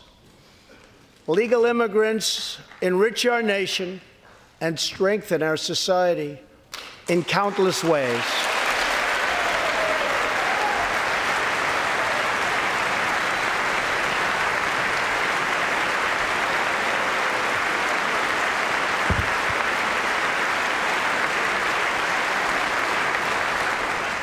I want people to come into our country in the largest numbers ever, but they have to come in legally.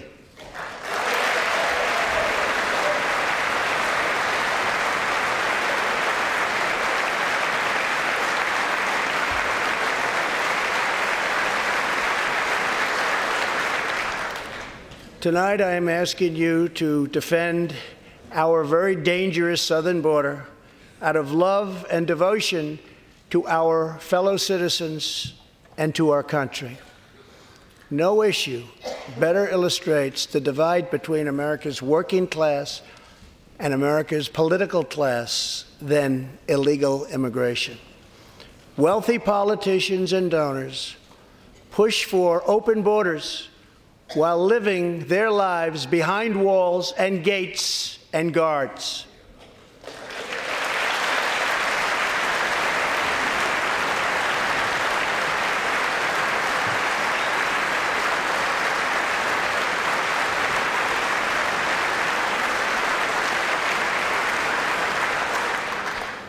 Meanwhile, working-class Americans are left to pay the price for mass illegal immigration.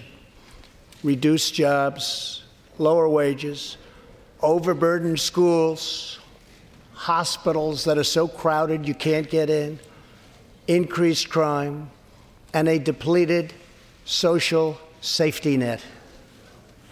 Tolerance for illegal immigration is not compassionate. It is actually very cruel.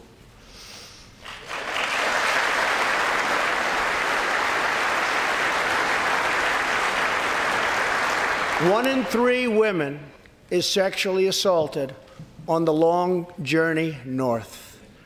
Smugglers use migrant children as human pawns to exploit our laws and gain access to our country. Human traffickers and sex traffickers take advantage of the wide open areas between our ports of entry to smuggle thousands of young girls and women into the United States and to sell them into prostitution and modern-day slavery. Tens of thousands of innocent Americans are killed by lethal drugs that cross our border and flood into our cities, including meth, heroin, cocaine, and fentanyl. The savage gang, MS-13, now operates in at least 20 different American states, and they almost all come through our southern border. Just yesterday, an MS-13 gang member was taken into custody for a fatal shooting on a subway platform in New York City. We are removing these gang members by the thousands. But until we secure our border, they're going to keep streaming right back in. Year after year, countless Americans are murdered by criminal, illegal aliens. I've gotten to know many wonderful angel moms and dads and families. No one should ever have to suffer the horrible heartache that they have had to endure. Here tonight is Deborah Bissell. Just 3 weeks ago, Deborah's parents, Gerald and Sharon, were burglarized and shot to death in their Reno, Nevada home by an illegal alien. They were in their 80s and are survived by 4 children, 11 grandchildren, and 20 great-grandchildren. Also here tonight are Gerald and Sharon's granddaughter, Heather, and great-granddaughter, Madison. To Deborah, Heather, Madison, please stand. Few can understand your pain. Thank you, and thank you for being here. Thank you very much.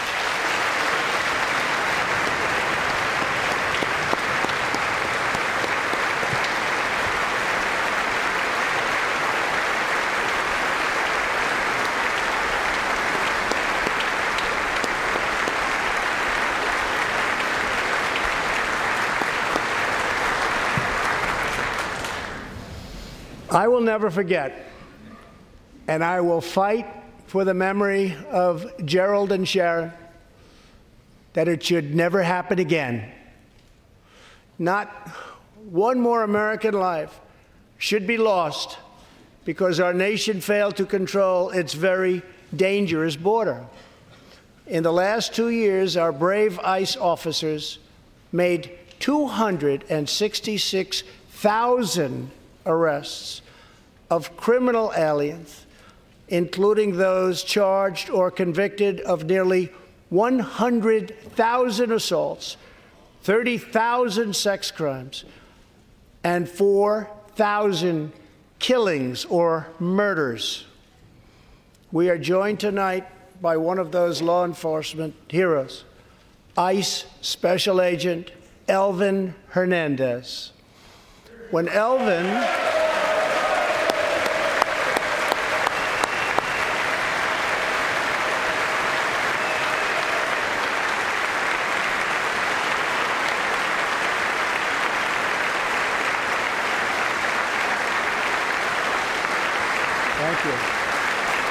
When Elvin was a boy, he and his family legally immigrated to the United States from the Dominican Republic. At the age of 8, Elvin told his dad he wanted to become a special agent. Today, he leads investigations into the scourge of international sex trafficking. Elvin says that if I can make sure these young girls get their justice, I've really done my job. Thanks to his work and that of his incredible colleagues, more than 300 women and girls have been rescued from the horror of this terrible situation. And more than 1,500 sadistic traffickers have been put behind bars.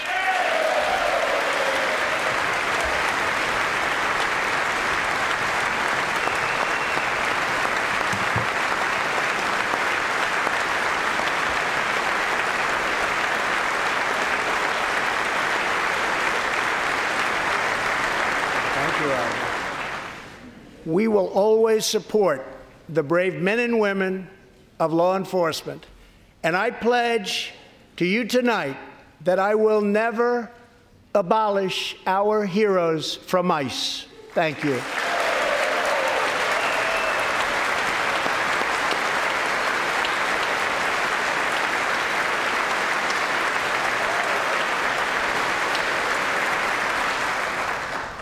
My administration has sent to Congress a common-sense proposal to end the crisis on the southern border. It includes humanitarian assistance, more law enforcement, drug detection at our ports, closing loopholes that enable child smuggling, and plans for a new physical barrier or wall to secure the vast areas between our ports of entry. In the past, most of the people in this room voted for a wall, but the proper wall never got built. I will get it built.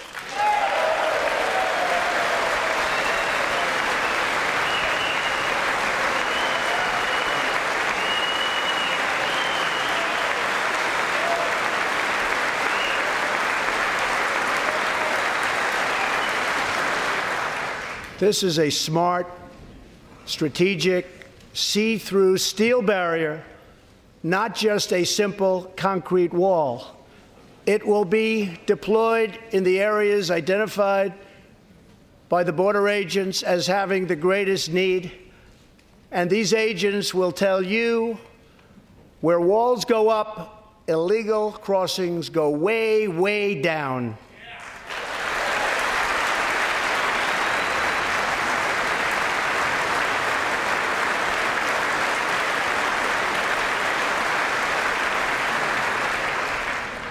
San Diego used to have the most illegal border crossings in our country. In response, a strong security wall was put in place. This powerful barrier almost completely ended illegal crossings. The border city of El Paso, Texas, used to have extremely high rates of violent crime, one of the highest in the entire country, and considered one of our nation's most dangerous cities. Now, immediately upon its building, with a powerful barrier in place, El Paso is one of the safest cities in our country. Simply put, walls work and walls save lives.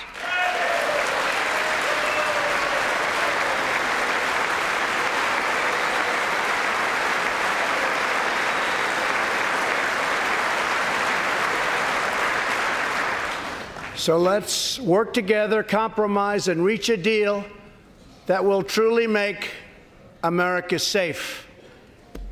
As we work to defend our people's safety, we must also ensure our economic resurgence continues at a rapid pace.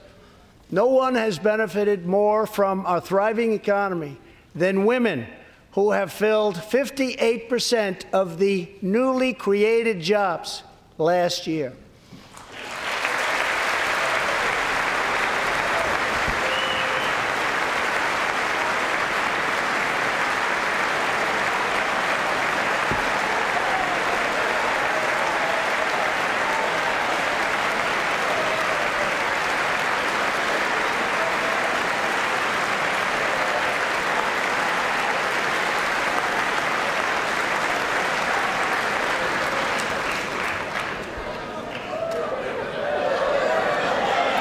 You weren't supposed to do that. Thank you very much.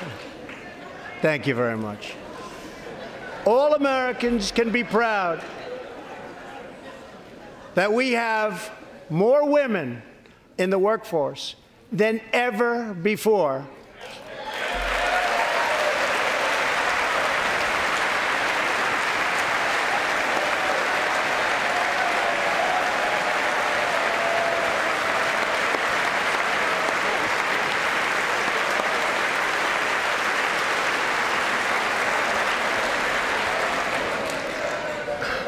Don't sit yet. You're going to like this. And exactly 1 century after Congress passed the constitutional amendment giving women the right to vote, we also have more women serving in Congress than at any time before.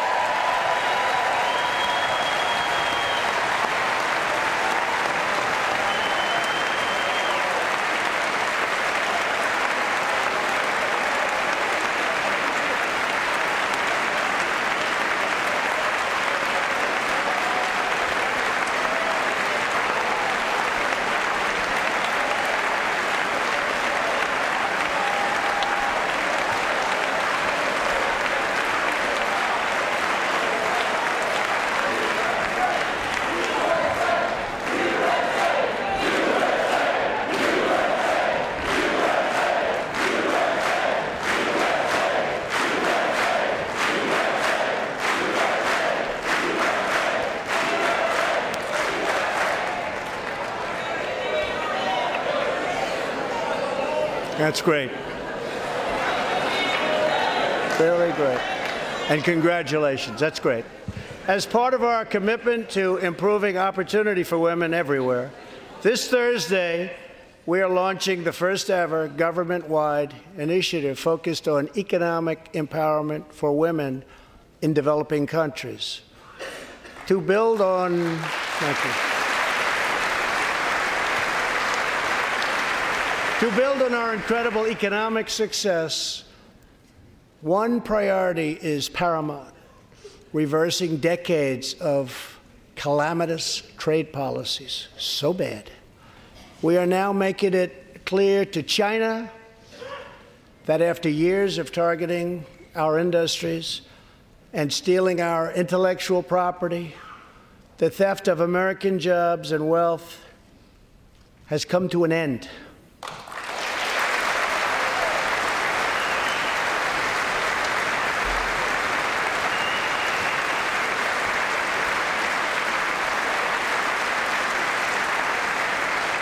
Therefore, we recently imposed tariffs on $250 billion of Chinese goods, and now our Treasury is receiving billions and billions of dollars.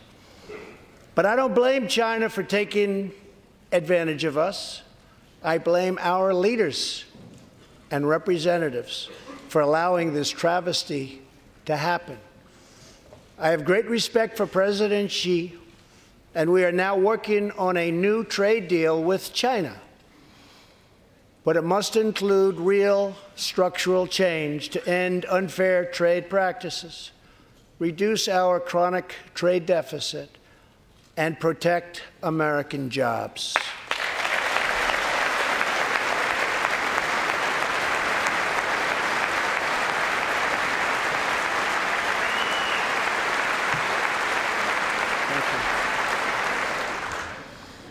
Another historic trade blunder was the catastrophe known as NAFTA. I have met the men and women of Michigan, Ohio, Pennsylvania, Indiana, New Hampshire, and many other states whose dreams were shattered by the signing of NAFTA.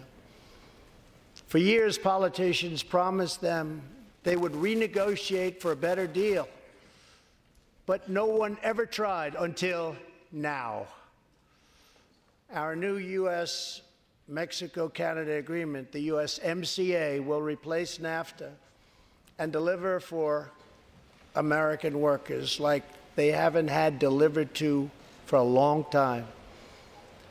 I hope you can pass the USMCA into law so that we can bring back our manufacturing jobs in even greater numbers, expand American agriculture, protect intellectual property, and ensure that more cars are proudly stamped with our 4 beautiful words, made in the USA.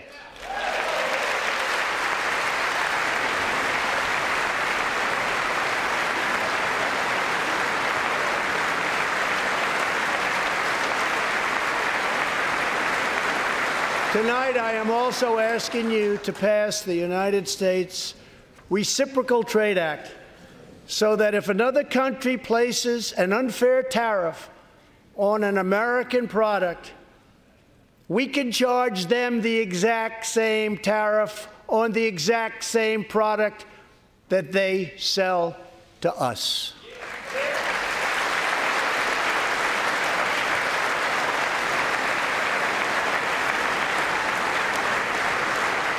Both parties should be able to unite for a great rebuilding of America's crumbling infrastructure.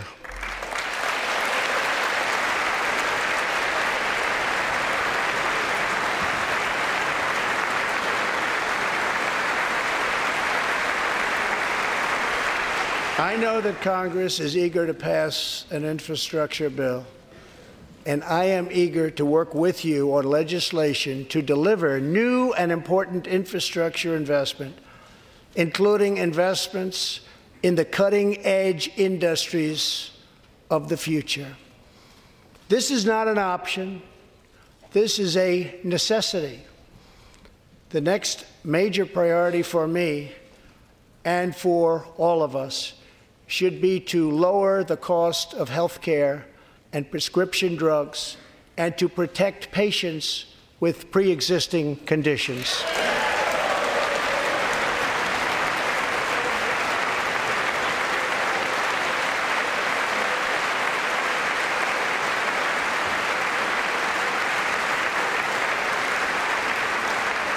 Already as a result of my administration's efforts in 2018, drug prices experienced their single largest decline in 46 years.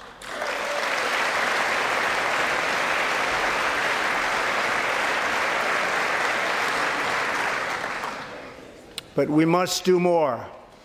It's unacceptable that Americans pay vastly more than people in other countries for the exact same drugs, often made in the exact same place. This is wrong, this is unfair, and together we will stop it, and we'll stop it fast.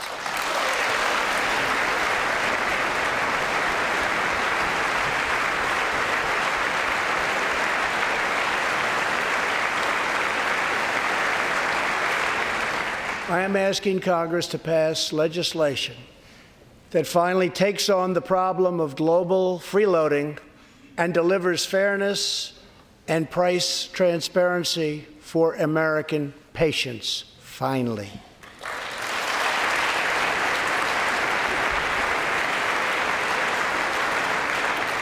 We should also require drug companies, insurance companies, and hospitals to disclose real prices to foster competition and bring costs way down.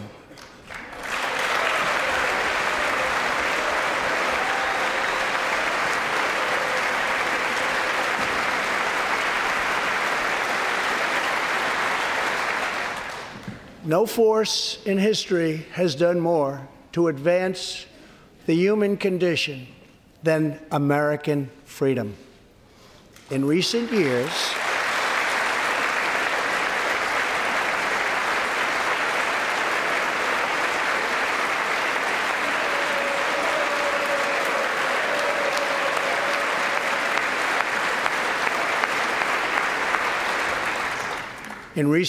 we have made remarkable progress in the fight against HIV and AIDS. Scientific breakthroughs have brought a once distant dream within reach. My budget will ask Democrats and Republicans to make the needed commitment to eliminate the HIV epidemic in the United States within 10 years. We have made incredible strides, incredible.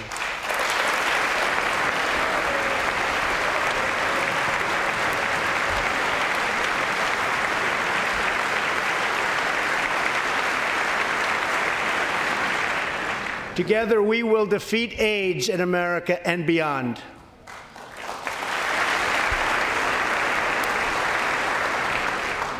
Tonight, I am also asking you to join me in another fight that all Americans can get behind, the fight against childhood cancer.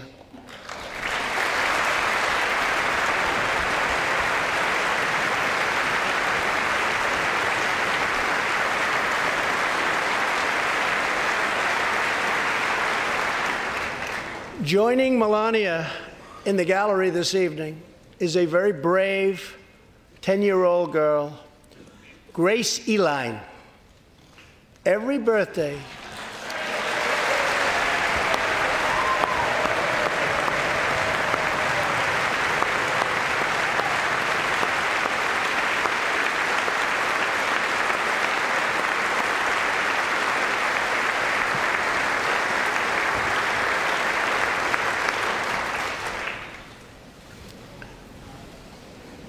hi, Grace. Every birthday since she was 4, Grace asked her friends to donate to St. Jude's Children's Hospital. She did not know that one day she might be a patient herself. That's what happened. Last year, Grace was diagnosed with brain cancer. Immediately, she began radiation treatment. At the same time, she rallied her community and raised more than $40,000 for the fight against cancer.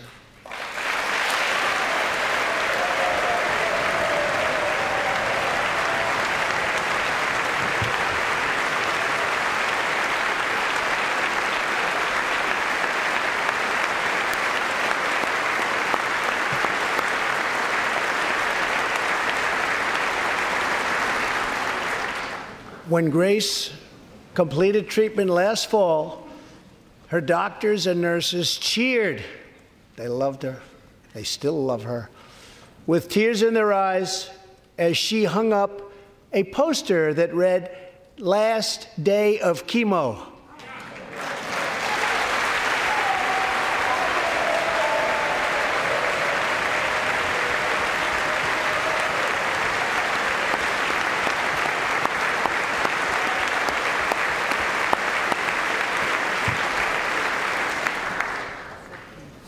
Thank you very much, Grace. You are a great inspiration to everyone in this room. Thank you very much. Many childhood cancers have not seen new therapies in decades. My budget will ask Congress for $500 million over the next 10 years to fund this critical life-saving research. To help support working parents, the time has come to pass school choice for Americans' children.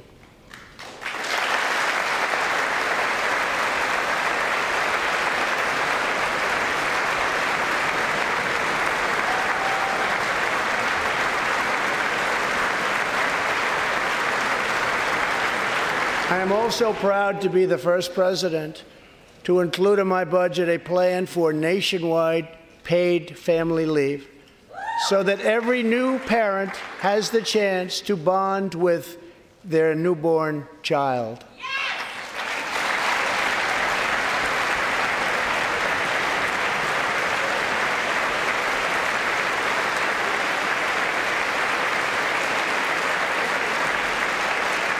There could be no greater contrast to the beautiful image of a mother holding her infant child than the chilling displays our nation saw in recent days. Lawmakers in New York cheered with delight upon the passage of legislation that would allow a baby to be ripped from the mother's womb moments from birth.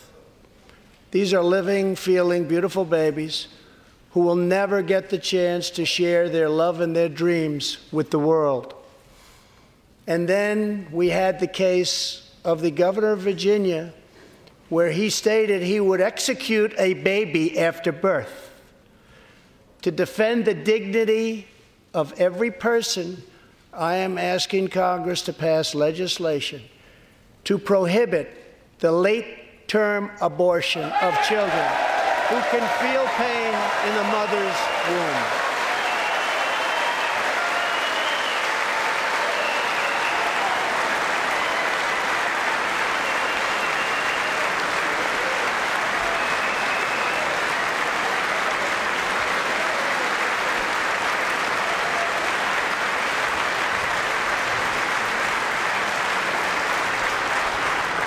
Let us work together to build a culture that cherishes innocent life.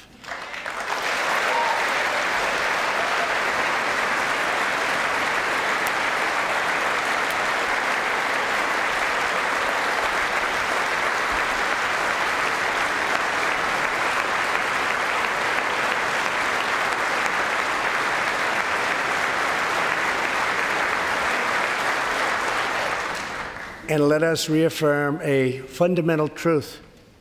All children, born and unborn, are made in the holy image of God.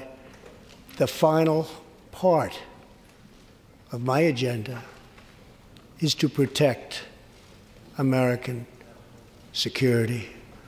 Over the last 2 years, we have begun to fully rebuild the United States military with $700 billion last year and $716 billion this year. We are also getting other nations to pay their fair share. Finally.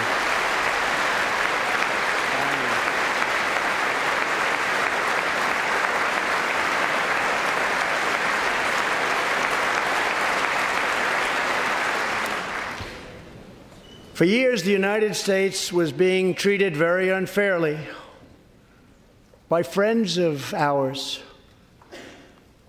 members of NATO. But now we have secured, over the last couple of years, more than $100 billion of increase in defense spending from our NATO allies. They said it couldn't be done.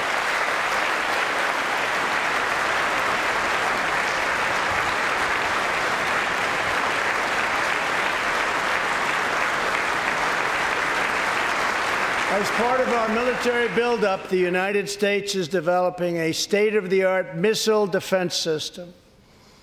Under my administration, we will never apologize for advancing America's interests.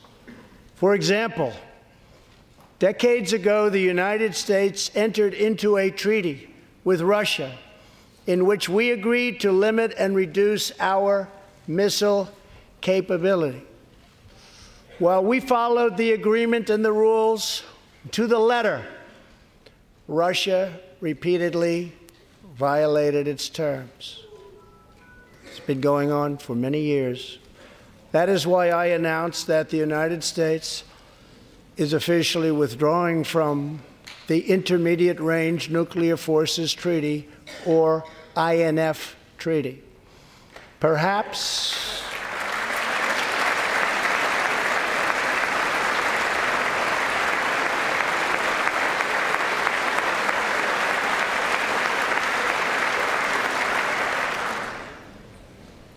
we really have no choice.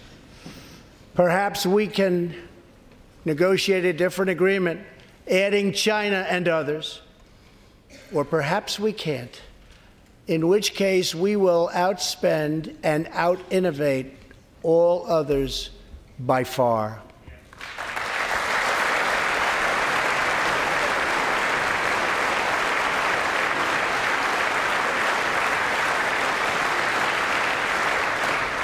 As part of a bold new diplomacy, we continue our historic push for peace on the Korean Peninsula. Our hostages have come home. Nuclear testing has stopped, and there has not been a missile launch in more than 15 months. If I had not been elected President of the United States, we would right now, in my opinion, be in a major war with North Korea.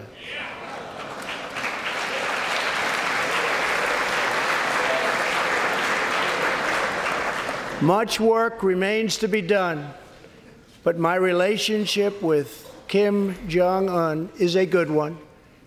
Chairman Kim and I will meet again on February 27th and 28th in Vietnam.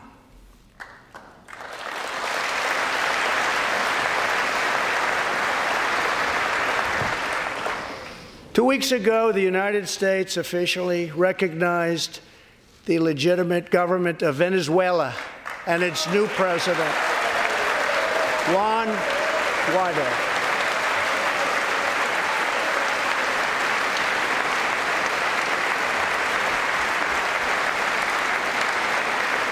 We stand with the Venezuelan people in their noble quest for freedom, and we condemn the brutality of the Maduro regime, whose socialist policies have turned that nation from being the wealthiest in South America into a state of abject poverty and despair.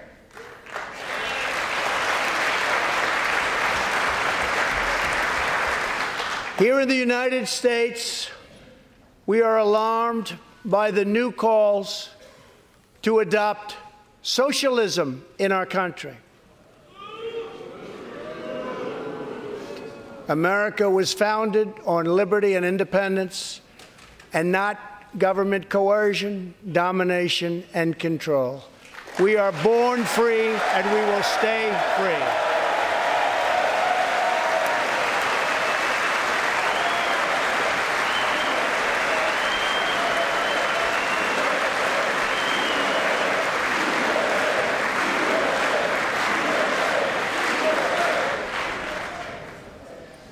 Tonight, we renew our resolve that America will never be a socialist country.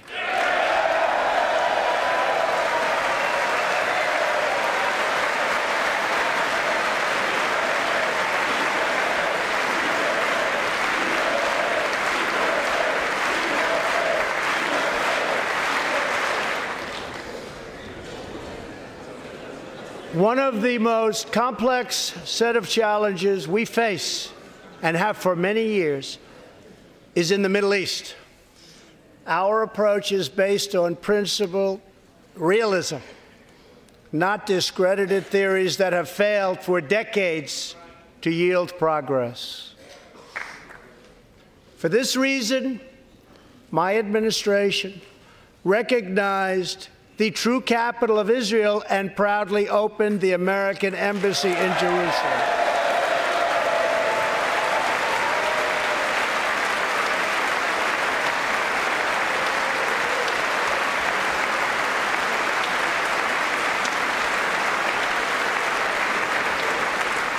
Our brave troops have now been fighting in the Middle East for almost 19 years.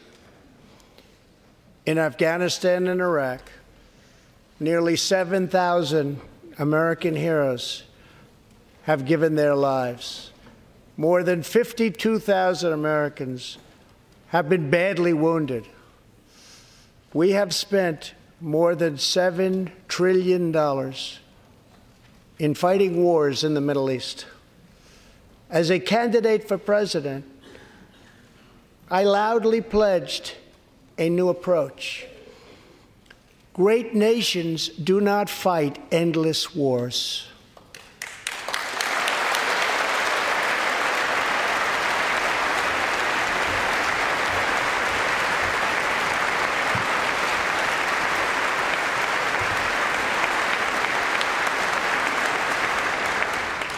When I took office, ISIS controlled more than 20,000 square miles in Iraq and Syria just 2 years ago. Today, we have liberated virtually all of the territory from the grip of these bloodthirsty monsters. Now, as we work with our allies to destroy the remnants of ISIS, it is time to give our brave warriors in Syria a warm welcome home. I have also accelerated our negotiations to reach, if possible, a political settlement in Afghanistan. The opposing side is also very happy to be negotiating. Our troops have fought with unmatched valor, and thanks to their bravery, we are now able to pursue a possible political solution to this long and bloody conflict.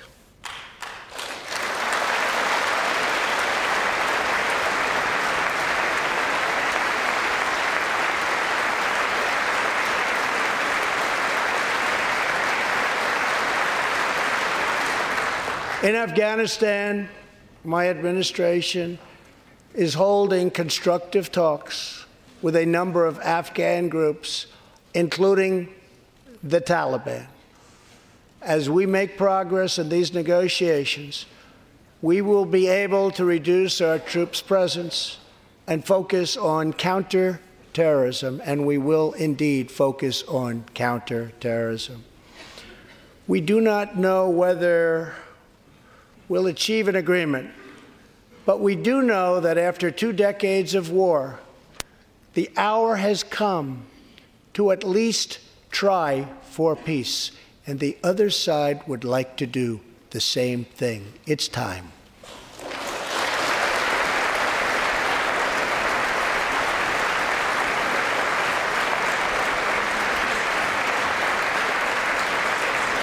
Above all, friend and foe alike must never doubt this nation's power and will to defend our people.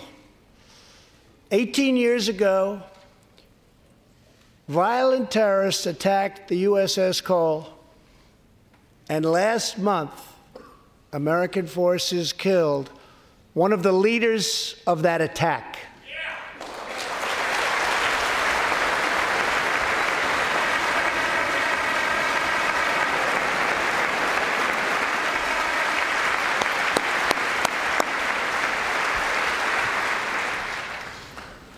We are honored to be joined tonight by Tom Wibberley, whose son, Navy seaman Craig Wibberley, was one of the 17 sailors we tragically lost. Tom, we vow to always remember the heroes of the USS Cole. Thank you, Tom.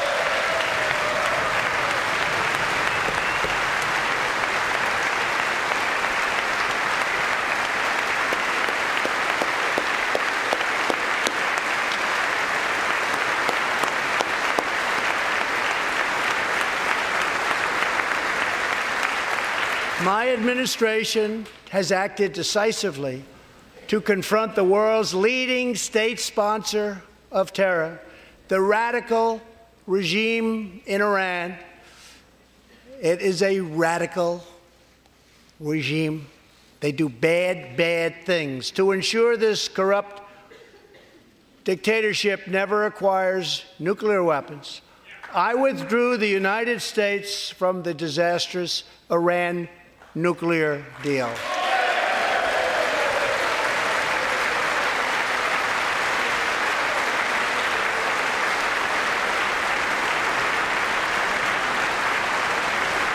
And last fall, we put in place the toughest sanctions ever imposed by us on a country.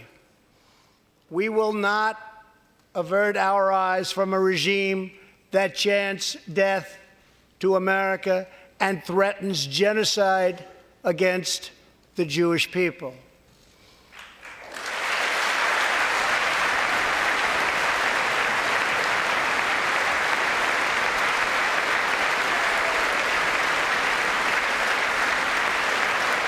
We must never ignore the vile poison of anti-Semitism or those who spread its venomous creed. With one voice, we must confront this hatred anywhere and everywhere it occurs. Just months ago, 11 Jewish Americans were viciously murdered in an anti-Semitic attack on the Tree of Life Synagogue in Pittsburgh. SWAT officer Timothy Mattson raced into the gunfire and was shot 7 times chasing down the killer, and he was very successful. Timothy has just had his 12th surgery, and he's going in for many more.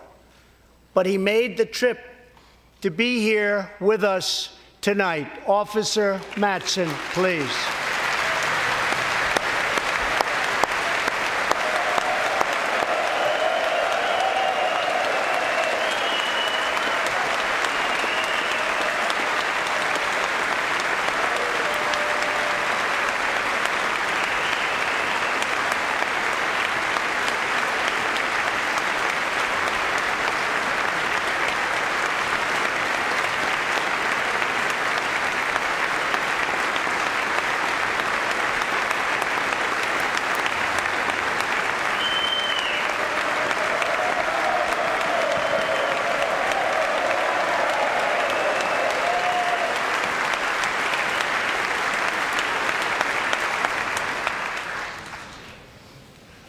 Thank you. We are forever grateful. Thank you very much. Tonight, we are also joined by Pittsburgh survivor, Judah Samet. He arrived at the synagogue as the massacre began. But not only did Judah narrowly escape death last fall, more than 7 decades ago, he narrowly survived the Nazi concentration camps. Today is Judah's 81st birthday.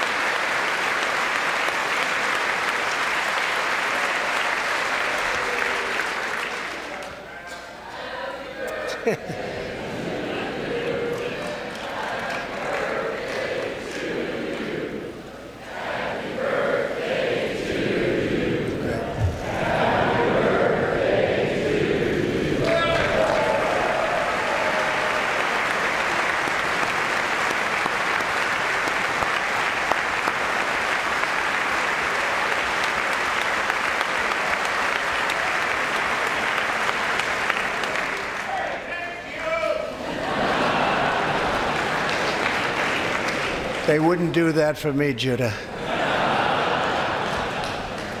Judah says he can still remember the exact moment nearly 75 years ago, after 10 months in a concentration camp, when he and his family were put on a train and told they were going to another camp. Suddenly, the train screeched to a very strong halt. A soldier appeared. Judah's family braced for the absolute worst. Then his father cried out with joy, "It's the Americans! It's the Americans!"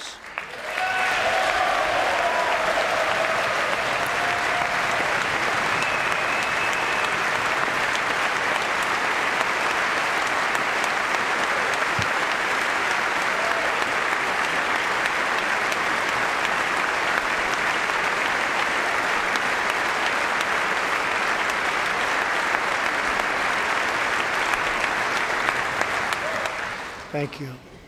A second Holocaust survivor who is here tonight, Joshua Kaufman, was a prisoner at Dachau. He remembers watching through a hole in the wall of a cattle car as American soldiers rolled in with tanks. To me, Joshua recalls, the American soldiers were proof that God exists. And they came down from the sky. They came down from heaven. I began this evening by honoring 3 soldiers who fought on D-Day in the Second World War. One of them was Herman Zaitchik. But there is more to Herman's story. A year after he stormed the beaches of Normandy, Herman was one of the American soldiers who helped liberate Dachau.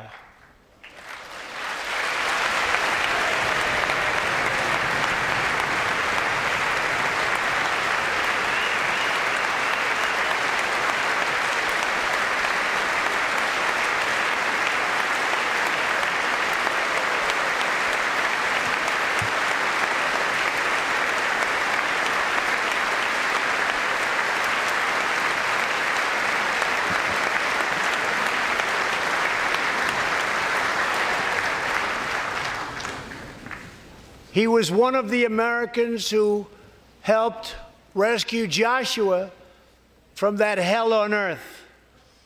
Almost 75 years later, Herman and Joshua are both together in the gallery tonight, seated side by side, here in the home of American freedom. Herman and Joshua, your presence this evening is very much appreciated. Thank you very much.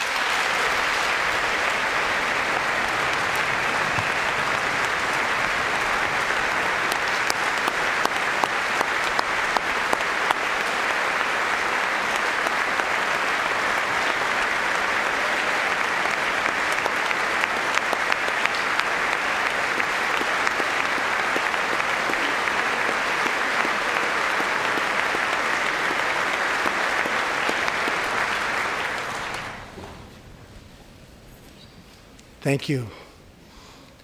When American soldiers set out beneath the dark skies over the English Channel in the early hours of D-Day 1944, they were just young men of 18 and 19 hurtling on fragile landing craft toward the most momentous battle in the history of war.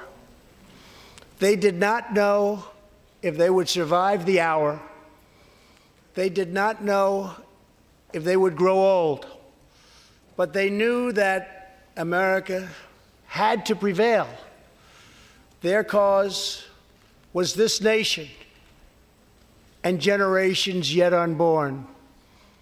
Why did they do it? They did it for America.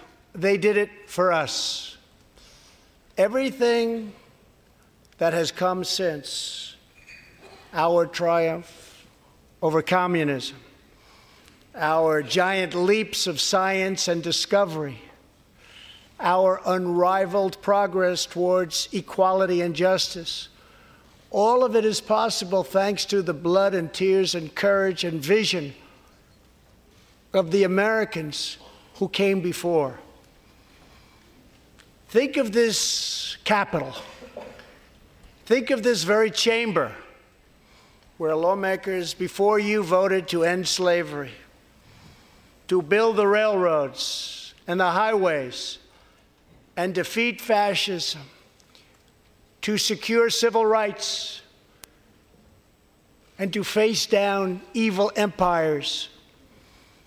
Here tonight, we have legislators from across this magnificent republic.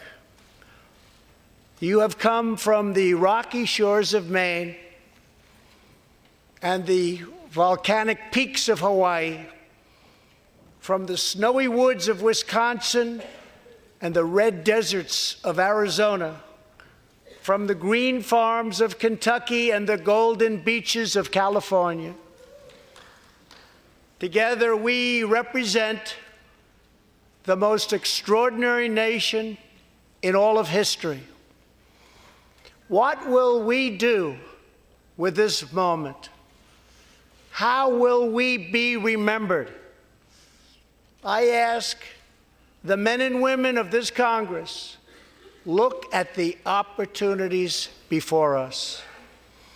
Our most thrilling achievements are still ahead. Our most exciting journeys still await. Our biggest victories are still to come. We have not yet begun to dream. We must choose whether we are defined by our differences or whether we dare to transcend them. We must choose whether we squander our great inheritance or whether we proudly declare that we are Americans. We do the incredible. We defy the impossible. We conquer the unknown. This is the time to reignite the American imagination. This is the time to search for the tallest summit and set our sights on the brightest star. This is the time to rekindle the bonds of love and loyalty and memory that link us together as citizens, as neighbors, as patriots. This is our future, our fate, and our choice to make. I am asking you to choose greatness. No matter the trials we face, no matter the challenges to come, we must go forward together. We must keep America first in our hearts. We must keep freedom alive in our souls. And we must always keep faith in America's destiny. That one nation, under God, must be the hope and the promise and the light and the glory among all the nations of the world. Thank you, God bless you, and God bless America. Thank you very much. Thank you.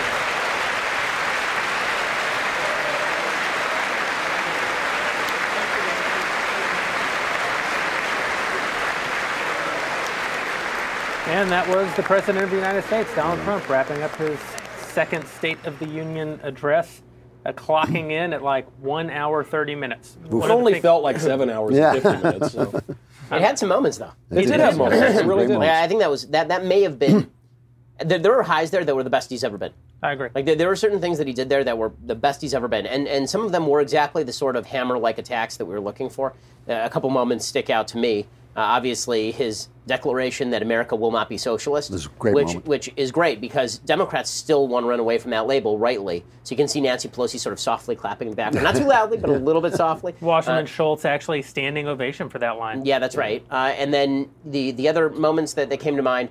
Obviously, the singing of Happy Birthday to the Holocaust survivor and the Tree of Life survivor, and Trump doing his little conducting thing from the podium. But that's a great American moment. I mean, and it's a great American story. The following story about the Holocaust survivor next to the guy who helped liberate Dachau. That's an amazing, amazing thing. And look, this is an unbelievable country. And when you come away feeling like it's a great country, the president did his job. So I think that the Americans are here is the line that the guy on the train is hearing. It's very inspiring. Right, and then obviously his move on abortion, which I wish he had spent a little bit more time on, but he went very hard on it for the time that he did spend, and calling out Democrats on that issue was great. Now, my only problem, honestly, is that he buried the lead, meaning all that stuff, all the best stuff, was in the last 20 minutes. Like you could have skipped the 45 minutes in the middle and just gone to the end, and that was the best stuff in the speech. He did his immigration thing. We've heard the immigration thing before. It's good for what it's worth, but he went long on it. And when he talked about the greatness of the economy and all of this, that's fine. I mean, the media aren't telling that story. It's worthwhile for him to tell that story. He did make a gambit that worked. He played to the egos of the idiots on the other side of the aisle by saying, oh, look at all these women members of Congress, and they got up and cheered themselves. They wouldn't cheer low black unemployment, low Hispanic unemployment. They wouldn't cheer record employment overall. They wouldn't share any of those things. But you tell them that lots of women are working and you guys are in Congress and they're standing up and cheering each other and giving each other high fives. I mean, it's just obnoxious. Is there anything less appealing than that? Was there than these Democrat congressmen dancing and cheering themselves? Forget everything else in the speech. It really, I can't imagine. It's an unpopular opinion, but I hate all girl power nonsense, and it's for this reason. We live in a country where women have a probably better shot now at graduating college than men. They have more political power in terms of the voting electorate. There are more women in college than men. There are more women in college by a than long men. shot. Yeah. And yet women cheer themselves in a way that would be so unbecoming of any other group of people, male, female, regardless of no one is allowed to celebrate themselves except women. And I'm with you. I thought it was a fairly disgusting display for these women. Alexandria Ocasio-Cortez did not clap during the speech. In fact, there were times where she would stand, as sort of the caucus would stand in support of. She was trying to split the baby, but Democrats have been very good on that the last couple of weeks. Yeah. But the one time that she's clapping is basically for her she did miss a ascending high five. power. She did miss a high five. There's nobody there. And there was no one there, maybe the story of her life, which is pretty great. Now, there were a couple of low points for Trump, I thought, during the speech. I thought, obviously, his statements that, the economy is great, and everything will be great if we can pass legislation and no investigation. And it was like this little side note right here. It was an actual stupid moment. It was a stupid moment. Yeah. It was a real misfire politically because even his own people were going, am I supposed to clap for that? Do we know, was it in the written speech? I think it was in the written speech. Really? Because I think it was. But it was a real, and I'm sure he insisted on it being in there, but it's a mistake because the entire speech is him flying over the top of a lot of these controversies, and then he just sort of dives right down in the middle of one to say, everything will be great if you leave me alone, which looks far too defensive. That was one moment that struck me as particularly bad. And the other moment that struck me as particularly bad is when he was suggesting that we would be in the middle of a major war with North Korea were it not for his presidency in the Oval Office, which, of course, is just absurdity on every level. I certainly agree with you. I think the speech was built like a kind of a mountain. He got to the top of it. That last 20 minutes was fantastic. I can't help but notice, and I agree with you about the bad moments. The investigation thing was just like a kind of a clunky note, and the thing about Korea was ridiculous. However, The story that he tells is not the story that the Democrats tell, and it is incredibly obvious and incredibly powerful that he is telling the story that this is a great country. And you know, the funny thing about that is it's almost corny when you say it, and it has the kind of jingoistic sound, but this is a great country. I mean, it's an amazing country, and the things that have happened here have happened nowhere else. This is the pinnacle of human civilization on Earth. Forever. Never has life been as good as it is right at this moment. And the fact that we have a president who gets up and says that after 8 years of a president who is always kind of waffling around, apologizing to tyrants, always telling us we could be great, we might be great, we might someday, if we could only follow his lead, we might achieve greatness. To have somebody sit there and say, you know what, we have been handed a torch, we've been handed a flame of freedom that people died for from the very beginning, and it's our turn, and we have to do something about it. Just to hear somebody talk like that, it's uplifting and it's beautiful. And you know, I wish he could do it more. It cut Stacey Abrams off the knees a little bit, so we're not going to be able to see her response because we're not licensed to see her response apparently. But it cuts her off at the knees because now if she comes out and she starts talking about all the problems with America, it seems almost petty. Right. I mean, after he went out there and paid homage to World War II survivors, moon landing, and 10-year-old girls surviving cancer, and then if you have Stacey Abrams out there talking about what a problem he is and America is in a terrible place and all this stuff, it was a pretty feel-good speech. So, you know, I think he accomplished his goal tonight, which I didn't think he was going to, and he did. I mean, you know, I played this thing on my show today of Don Lemon interviewing Gladys Knight, who sung the national anthem at the Super Bowl, and she said, you know, in my day we sang the national anthem, we prayed when we went to school. She said things that everybody in this room would say and agree to, and Don Lemon said, aren't you going to hurt your career? Aren't you worried you might hurt your career by singing the national anthem? He's talking to the Empress of Soul, not the Queen of Soul, the Empress of Soul. Don Lemon is telling her she's going to hurt her career at 74 because she sang the national anthem. That is the difference, and it's such a core difference that even Donald Trump, for all the problems we have with him, can hit that note and really make it ring. This is actually why the woman power thing bothers me. It's a microcosm of the greater problem you're describing, which is that a country where women are the most successful they've ever been in history shouldn't be celebrating as though women are, you know, like, finally someone said something nice about women, let's all celebrate, move in.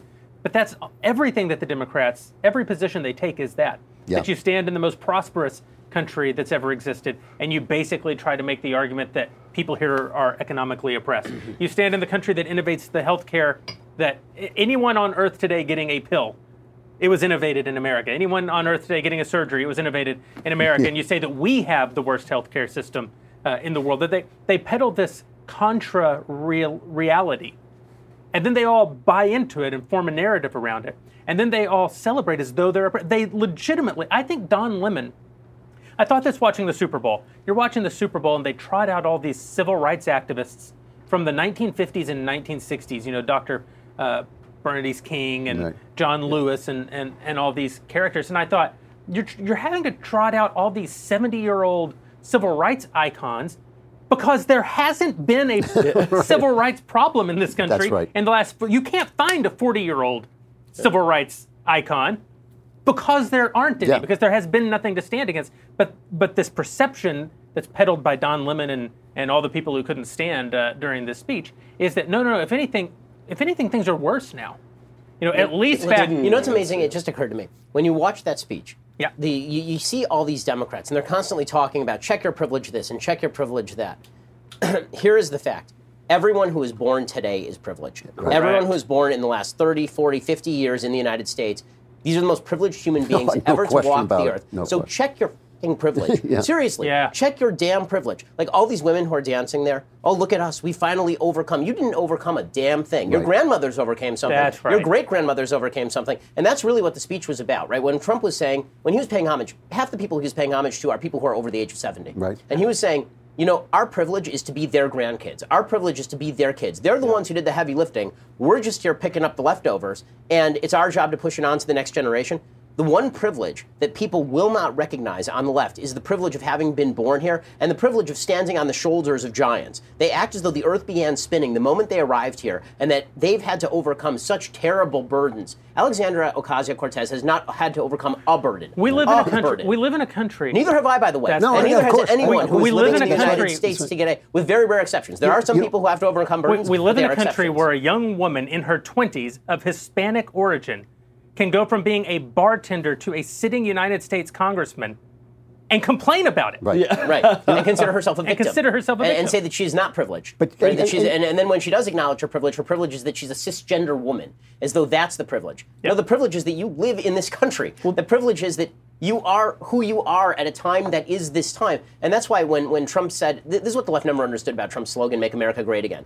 It was never about this idea that America was ever at any point in the past a utopia. It was about the idea that the people who inhabited America were infused with the idea of an American dream, that they were motivated by that idea. And if you want to make America great again, you have to get back to that idea that motivated people, our grandparents, to storm the shores of Normandy. You think anybody in that chamber is storming the shores of Normandy today? No. They're barely storming the shores of UC Berkeley. Yeah. This is the thing that makes this speech so jarring, even for me in this culture, but especially for people on the left, is gratitude. We have utterly lost a sense of gratitude. It is nothing but pride and entitlement that people feel. And so he goes out and he says, thank you. Thank you for what you did, guy who stormed the beaches in Normandy. Thank you for what you did. And it's so, we're just not used to saying thank you anymore. And this guy, the billionaire who has never said thank you in his life. Right, and he really is embodying that. And you know, we always have this joke between us about me being an optimist. But think of my life for a minute. I'm 152 years old. I've never seen a major war. I've seen racism, and I've seen it disappear. I've seen it disappear. It vanished. You know, it was gone. And I think it's not personal racism. That's always with us, but institutional racism, like legal racism, just erased. You know, I've seen all this stuff. I've never had to fight. I've never had to pick up a rifle. I've never had to do any of those things, and I'm so grateful. I'd be a jerk if I weren't an optimist. And really, I think that was the contrast. Who are the people who are standing up? Are you standing up to cheer the Holocaust survivor and the American soldier who liberated him? Or are you standing up to cheer yourself for doing legitimately nothing? For reaping the benefits. For being born in the richest country in the history of mankind where nobody stood in your way and where you were feted for precisely the reasons that you're complaining about, where all of the attention that you're getting is based upon the intersectional identity you say is oppressing you. Right? Nobody would pay attention to Alexandria Ocasio-Cortez or Rashida Tlaib or any of the fresh faces of the Democratic Party were they not members of minority intersectional groups. That is why they are receiving this attention. They're brand new Democratic Congress people who are white folks, and they're not receiving that attention. Why? Right. Because in this country right now, we are so sensitive to the fact that we have had a terrible history with a lot of various groups, and now we're bending over backward to say that we're excited, that this is a sign that we've welcomed everybody in. And instead of people saying, you know what, that's amazing, what an incredible country, their answer is, yeah, you know, F this country. This country is a terrible place, and it continues to be a terrible place, and we have to make the country not a terrible place by abandoning the central values that allowed me to be a 29-year-old bartender from Queens who becomes the most celebrated congressperson in America. We're a country where no one loses their job on the basis of their race, where no one loses their job on the basis of their religion, where no one loses their job on the basis of their gender, and where, in fact, a person is immeasurably more likely to get a job on the basis of their gender, get a job on the basis of their... Only if you're licensed by the Texas State Bar. I believe that's how you really... But it is a good reminder. And again, it's the contrast that's the reminder. Right? If Trump had just said this in the Oval Office, we all would have been like, all right.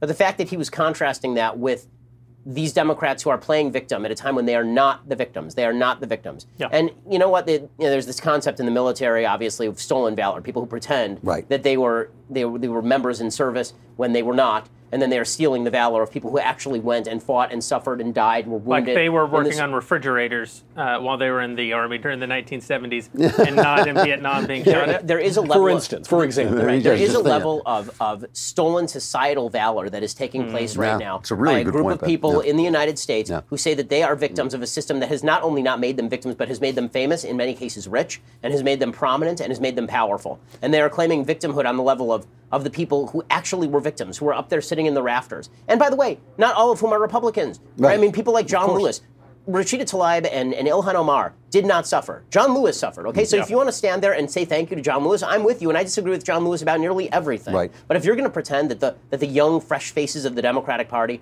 are somehow, that they've overcome a thing, you're going to have to explain to me what they overcame. Like, really, I want to know. What did they overcome? But it also leaves out what you're not thinking about when you're thinking about the injustices of the past. And we all agree that there were injustices in the past. No question about it. But when you're thinking about those, you're not thinking about what you can contribute to the future. And I say this to college kids, and I'll say like the black kids, I'll say, you know, people of your color were attacked by dogs in my lifetime, hosed in my lifetime. But the police attacked them.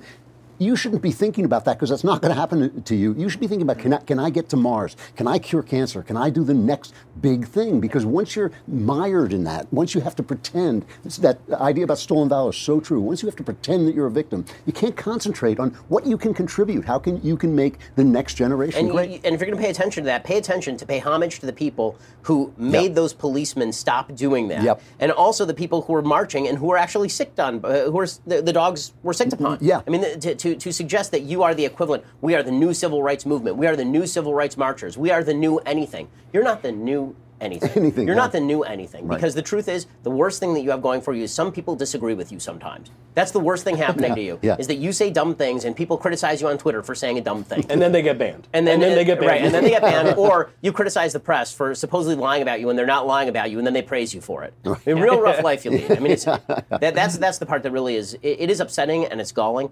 And if Democrats keep doing this routine, and Trump speaks like he spoke tonight, they're going to have a lot more trouble in 2020 than they think they're going to have. And you're so right about the fact that if he could be that guy all the time, he would be up at 60%, his approval. I mean, he's, the thing that always drives me crazy about him is, on paper, he's doing a good job. The country is doing well. We're at peace. We're prosperous. He's doing fine, but he is that person. The power of perception, though, is what allows all of this to flourish.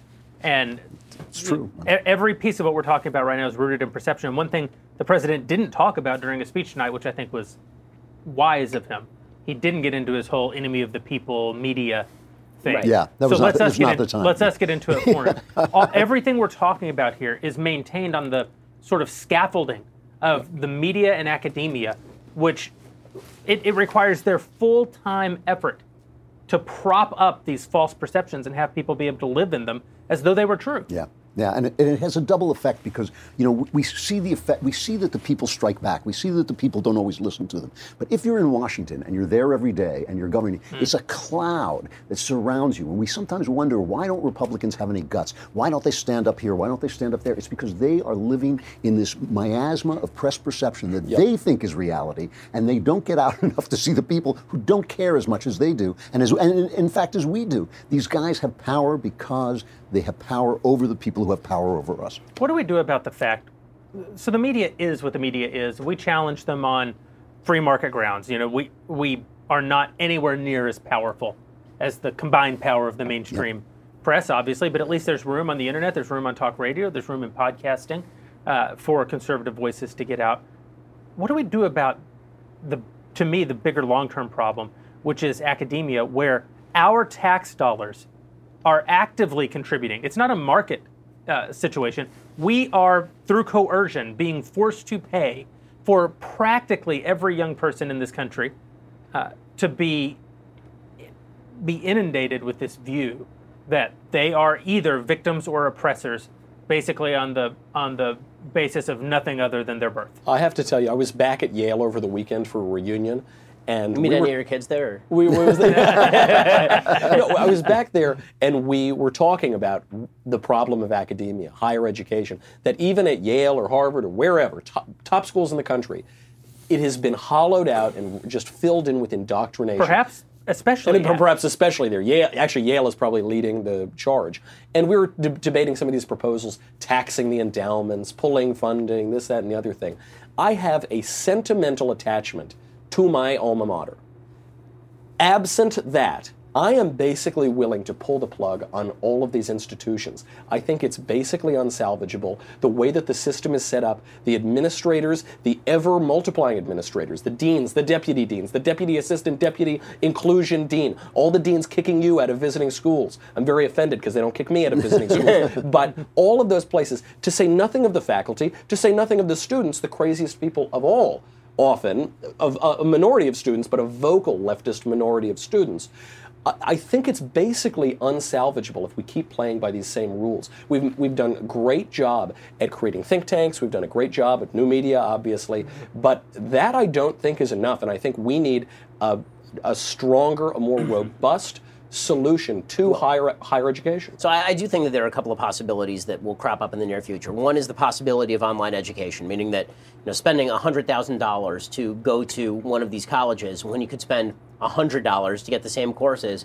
If we can get accreditation for these things, great, right? And I think that there's a case to be made that if you started in a real online university in which people can pay to get in, and then they're weeded out on the basis of their performance in the classroom. And I mean, this is the way it used to be at a lot of the top law schools. It was not that they actually admitted you on the basis of past performance. They basically let everyone in, and then they weeded people out as they performed. That would be one possibility, and I think that we should be making moves in that direction as a movement and as a people. The other possibility is that conservative employers need to stop credentialing. We need to start going into high schools and recruiting people for internships and then saying, come work, come learn our business, and you'll be a good employee in a year and a half, and you saved on college, and then you can work here, and then you have a work record. And once you have a work record, you can move place to place. Because a poli-sci degree from UCLA, which is what I have, I learned nothing with my poli-sci degree at UCLA. Neither does any poli-sci major in America. Okay? They are full of it. All it is credentialing so you can go to law school. I think we also have to revise the think tank system that conservatives created basically to oppose universities.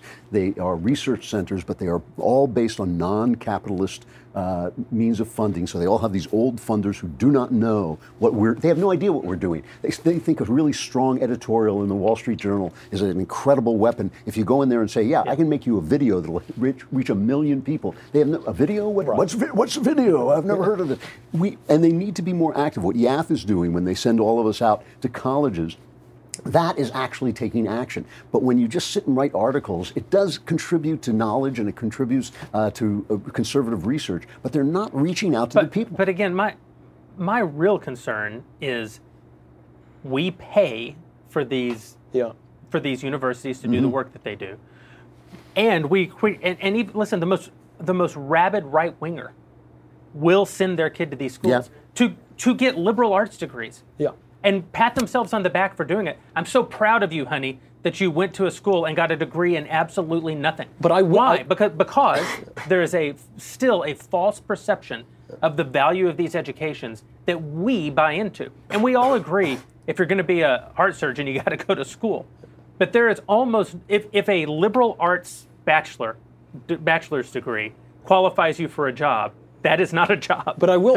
I'm a strong defender of liberal education, actual liberal education. Yeah. I love it helps us make sense of our freedom. That's what we do. Then let's not pretend that that's what a. But that's the issue. You can now graduate from Yale with honors in English and never read Shakespeare or Chaucer. Yeah, so that's not a liberal. That is not a liberal education. That's not an. Well, I mean, one of the things that actually has to happen just on a legal level is that we have to get rid of regulations that prevent people from going into particular industries. So, for example, California actually has it right. You do not have to go to an accredited law school in order to take the bar. So that's good. But most states, you have to go to an accredited law school in order to take a bar. Well, who does the accrediting? Well, it's an agency of the government that does the accrediting. So you have a corrupt system where Democrats in the legislature decide what the accreditation standards are, and they cram that down on a bunch of universities who are happy to do it because they get to upcharge the students for the payment, and so they restrict it's a bottleneck in terms of who can actually join particular careers. Getting rid of credentialing is this is what Peter Thiel is working on, right? Getting rid of credentialing is the single best way to get rid of the influence of academia on our lives. And that's a long-term project. That's not something that's going to happen. But it is what Jeremy is talking about. And get rid of the stigma around not going to college. But that's going to happen when you actually have conservatives who, I have been told, run major businesses. Start actually hiring people without reference to the idea that if you went to Yale, you must be smarter than a guy who went to Hillsdale College because Yale requires a higher SAT. It is one of the first things that I did when we started this company and we started having to hire people who weren't my immediate friends. It was like yesterday, I think. Just a few days ago. They put together our first sort of job postings, and they brought them in for me to see, and they all said under the job requirements must have a bachelor's degree or higher. And I said, you cannot put that in there. And they said, well, why? Everybody does this. I said, yes, but I can't live with myself as someone who did not go to college if I pretend that you have to have gone to college in order to work at this company. It is simply untrue. And most CEOs don't go to the top schools. They don't go to the Ivy Leagues. It's not a requirement. And all these guys who invented the computer revolution dropped out, half of them. I think it's obvious. It's credentialing. It's exactly what you say, and it's why we're proud. It's why I'm proud when my son went to Yale. Even though, it's funny. I feel like you and my son went to Yale in the last gasp. We did. It was Yale's the last couple of years, really. And yet it is now. It's the Men in Black scenario. If you all remember remember that movie where the alien comes, eats the guy, and then puts on his body as clothing? That's what the left does. They did it to the New York Times. New York Times is not a great newspaper anymore. It just has the body of a great newspaper with this alien philosophy inside. Yale is the same way. Most of our colleges are the same way. They do not deserve the credit and the status that they have. How do we get Donald Trump?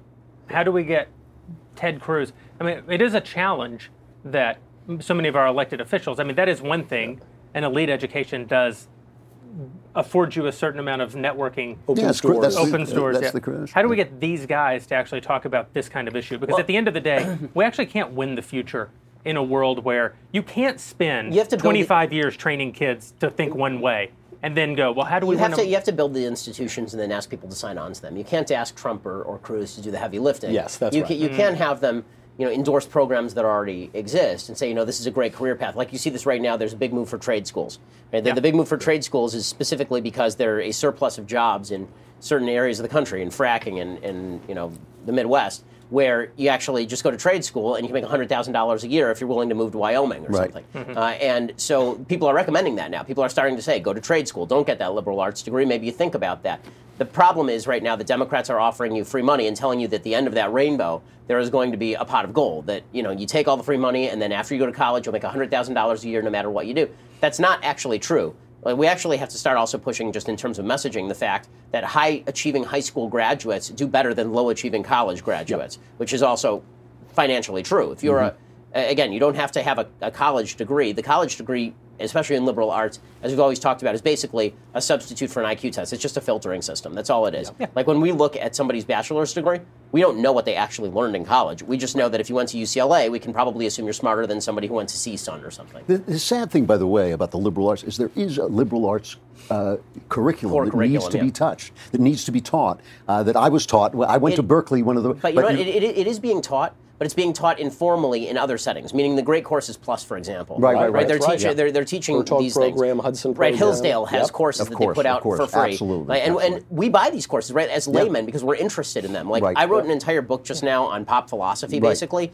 That's basically me doing reading outside of school, right? I didn't read any of that stuff when I was an undergrad. That was me deciding I wanted to delve into it on my own. And we're fully capable of doing that stuff. The problem is when we linked the idea of a college degree with an automatic income, which is a false statement. I mean, if you went and you studied classics at Yale, there is no pot of gold at the end of that rainbow for you unless you're going to be a professor in classics at Yale, right? That is the pot of gold. This is the big issue. I don't think it's up to Trump and Cruz and those guys. I think it's up to you guys. I think it's up to conservative businessmen, because the notion that a liberal arts education prepares you for a job is simply false. People used to ask what I majored in. I said history and Italian literature. They said, well, that's not useful. And I would joke about it. Liberal arts education is specifically not useful. Actually, if it is useful, it's not a liberal arts education. You're supposed to go, you learn how to think about history for 4 years, and then if you are ready to do a job, that is a coincidence. Or you go to law school or you do something else. Right. But we've created this ridiculous idea that studying Shakespeare for 4 years prepares you to be an analyst in some bank or something like that. It really doesn't do that. And I think it's not up to the politicians. It's really up to conservative businessmen to realize, hey, maybe a guy who has a liberal education could be prepared for a job, but that has absolutely no connection. I think we just came up with our next business idea, so we better shut this down. Cut the feed. I do want to go to some of our Daily Wire subscribers because they keep the lights on and keep us in business, and Elisha has been fielding some questions. Elisha, are you with us? Yeah, we do have some questions, but first we need to get to those poll results from that Facebook poll that everybody got to vote in, not just subscribers, so that's really cool. The question was, is the State of the Union speech necessary? Our answers were absolutely, please no, it is the bedrock of society, and I wonder if the game is on. I'm not a sports person, but I thought after the Super Bowl, all sports ended for another year. Anyway, here's our results. Apparently, 83% of our Daily Wire fans think that absolutely the State of the Union is necessary. Sorry, Ben. I'm shocked that so many people I think so highly of could be so wrong. Well, we should retake that poll when a Democrat is president, because I have a feeling that things will reverse immediately to the other side. It was a good, useful State of the Union address. Listen, the State of the Union address is a grand opportunity for the sitting president. Mm-hmm. It's an opportunity that they can either take advantage of or choke and botch dramatically. But it's useful for the president, which is why if your party's in power, you tend to like it. Yeah, exactly. You tend to like the especially for Trump, who doesn't get any media love at all. He just goes over their heads with this. That's right. Yeah. What's next, Alicia? So Please No got 9%. It Is the Bedrock of Our Society got 3%. And I Wonder If the Game Is On got 5%. There's those results on your screen. This comes from subscriber Jeremy. Let me say this. If that game was still going, the State of the Union trumps it. It was better. Yeah, it was actually more exciting. Yeah. I am not a sports ball person, but I would strongly agree. This question comes from a subscriber named Jeremy, not God King Jeremy, but subscriber Jeremy, who says, do you think that the Dems really believe half of the intersectional things they say? Or do you think that they are just saying them to get votes? Michael, what do you think? I do think that they actually do buy into the intersectional politics. I think it has been given to them through osmosis and training from kindergarten until college. And they really do believe this narrative that women are incredibly oppressed. I see it just in the millennial generation. I think even some conservative millennials have an inkling that this is true.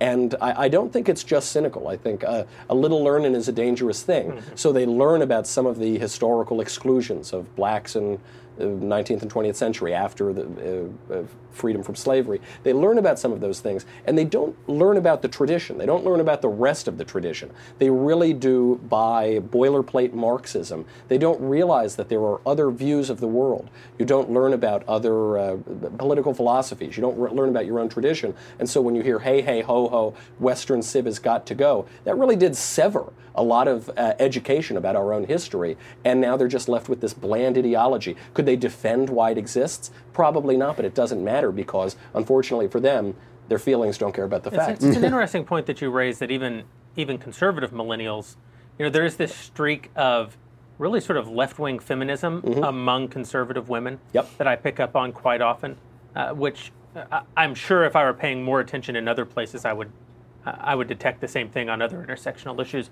What is that, Ben? So I think that there's basically two groups of people. I don't think either of these groups of people are the cynical manipulators who just figure, I'm going to tout the virtues of intersectionality for political gain. I think that that's very rare. I think that there may be a few people who are like that. I think most of them actually believe the stuff that they're saying. I'll at least credit my opponents with sincerity. I do think that there is a large group of people who don't actually agree on a gut level with the intersectional philosophy, but also are sick of getting clubbed. They're just sick of getting hit. And you see it on college campuses a lot. And it's this feeling where if you proclaim, it's like a Maoist show trial. If you proclaim your privilege, then we let you go. So if you I agree with the intersectional identity politics, and then you proclaim that you are a privileged member of society, and they leave you alone. So, okay, we can all agree that just like most bad philosophies, intersectional philosophy starts on a couple of foundational principles that are actually correct and then proceeds to build an entire edifice of falsehood over those correct foundations. So foundation number one is that there's been historic victimization of minority groups in the United States, which of course is true. And foundation number two is that if you're a member of two victimized minority groups, sometimes you're more victimized than a person who's a member of one victimized minority group. So if you're a black woman, maybe you are worse off than a black man in a similar situation or a white woman in the same situation. Maybe that's true, maybe it's not. Sometimes it's true, sometimes it's not. But at least there's a plausible argument for it. And then on top of that, they build this idea that the entire hierarchy is corrupt, which is why the victimization itself has become so widespread and endemic to our society, and that the only way to fight back against that hierarchy is to maintain the group identities that were originally wrongfully thrust upon you from above. Right. This is the argument that Stacey Abrams makes in that foreign affairs piece I argued earlier. I mentioned earlier. Basically, what she says is that group identity was built by the white patriarchy, that there weren't black people and brown people and women. It was that there were a bunch of white men who othered a bunch of various groups. There's some truth to that, right? I agree Obviously, there's some truth on the to that. racial A lot side, of truth to not that. on the sexual side, but on the racial side. Right, on the racial side, that is obviously true. And then she says, well, if there's a policy that targets any of these groups, then they have to fight back qua group in order to overcome that. So if you are targeted as black folks and you fight back against a law that targets black folks, you obviously have to organize as a group of black folks. Now, that's about 3/4 true, but you do have to reach out beyond your immediate group in order to reach allies, right? The civil rights movement didn't just stop at black folks. The success of the civil rights movement was entirely dependent on reaching beyond black folks by invoking universal principles that should apply to everyone, which is why we celebrate Martin Luther King Day and not Malcolm X Day, right? So that's one of the great lies. But the biggest lie of all is the idea that now every policy that is disliked by Democrats is in fact an attack on a group. And therefore, we have to identify as groups in order to fight back against that policy. And that's where Stacey Abrams goes in that piece. She says, well, it used to be that there were laws that prevented black people from voting. So we had to organize as black people to fight back against the laws that prevented black people from voting. okay, I think everybody is basically fine with that and agrees with that. And we also agree that you have to invoke universal principles that broaden your group so that it's not just black folks arguing for their rights. It's also everybody arguing for black folks' rights. But then she says something different. Then she says, the problem is that we have reduced the definition of racism down to legal racism that can be touched. Racism exists everywhere. It's miasmatic. It's all over the place. And therefore, if you look at immigration policy, President Trump's immigration policy, there you also see racism. Or she actually mentions the anti-abortion law. She says the anti-abortion law targets minority women in particular because minority women have most of the abortions. And therefore, we have to mobilize as black women, as a group, because we are targeted in the same way black people were targeted by voting laws cracking down on blacks. That's fundamentally false. Anti-abortion law is not directed at black women. It is directed at saving the lives of children. So now you are justifying a group identity attack on everyone else in just the same way that white people were a group identity attacking everyone else. So you've flipped the entire script on its head on the basis of politics. What you're describing, though, is you're describing and this happens all the time, you're describing an oppressed group adopting the values of the people who oppress them, which is satanic if you think about it. And what they should be saying is, yes, we have to gather together as blacks because you have put us in this situation. But we reach out to all of you who do not put us in this situation and say, we are human beings, not blacks. And that's where you have to be going. You have to not only oppose the people who oppress you, you have to oppose the values of the people who oppress you because that's what they're oppressing you with. And that is what the intersectionalism has failed to do. We're not far off from Martin Luther King Jr. actually being a pariah because he is not an intersectional figure. Well, they've already done this, right? I mean, so what they've done now is they say, yeah, Martin Luther King was great, but he was great for all the stuff you don't know about. Right. He's not great for the I Have a Dream speech. He's not great for the call for unity and treating people as individuals beyond race. He's not good for any of that stuff. What he's really good for is that he protested for economic justice during the garbage strike in Memphis, right? That's where he's really great. He's really great because he understood that you need a socialist superstructure of economics in order to achieve a post-racial society. They go to all the stuff that nobody... Not for his bourgeois, white middle-class values that are... Not the stuff we built a monument to him for, right? It's exactly the same thing they do with Thomas Jefferson now, which is, oh, well, what we really should focus on with Jefferson is not the stuff that made him a hero. We should focus on all the other stuff, because that's more indicative of who he was as a person. Yep. Right? And so they've decided to deliberately read a counter history. It's the Howard Zinnification of American history. Yeah. Alicia, let's hear from another one of our Daily Wire subscribers. All right, Matt wants to know, what are some things that ordinary conservatives like him can do to influence the big power players in Washington, D.C. without resorting to the radical tactics of the left? Andrew. Well, I think the two things that I mean, obviously, there's all kinds of political action you can take, and I don't think you need me to describe the fact that you can call your congressman and get in touch with the people who are in government. Try voting. What's that? Try voting would be a big one, yeah. But I do think that too many people, especially the young, the question I get all the time is, how can I convince people this? How can I state this? And what they really mean is, how can I do it without consequence? And you can't. It requires courage, and it requires paying the penalty of social, approbation. Yeah, that you have to do it. You have to say the words. You have to behave in a certain way. It's no good, to me, it is no good to oppose feminism. I'm very much in favor of women's rights, but I'm very much against the philosophy of feminism. If you don't open the damn door for a lady, if you don't treat women as you feel women should be treated, if you are carrying the culture in your hands, the way you behave is a communication of culture, not just to your family, but to the people around you. And you have to be able to stand, as I have stood, and be yelled at by women for doing the things that you know are right, and be yelled at by your professor, and take a little bit of a lesser grade, take a little bit of a smaller audience, take some economic hits. You've got to be able to do it, or else they're going to win in the long run. This is the gospel reading this week was about how a prophet doesn't have any honor in his own hometown. Yeah. And the real difference is, if a kid gets into college or whatever and he's kept quiet and he hasn't really said anything, that's great. A hometown kid makes good for him. The minute that he stands for something, people are going to start taking shots at him. That's not something to be feared. I mean, it's to be feared in that there will be consequences. That's what makes you a man. That's what makes you an adult. That's what makes you have integrity. But I can't hear a guy dressed like that. No, just a lot of integrity. It's too much. Jeremy, if you don't stand for bow ties, you'll fall for anything. But, it's also true that I think that, since the company has gotten very large, and because, with added degrees of prominence, it's easy to talk about the sort of sacrifices that you have to make to stand for the right things.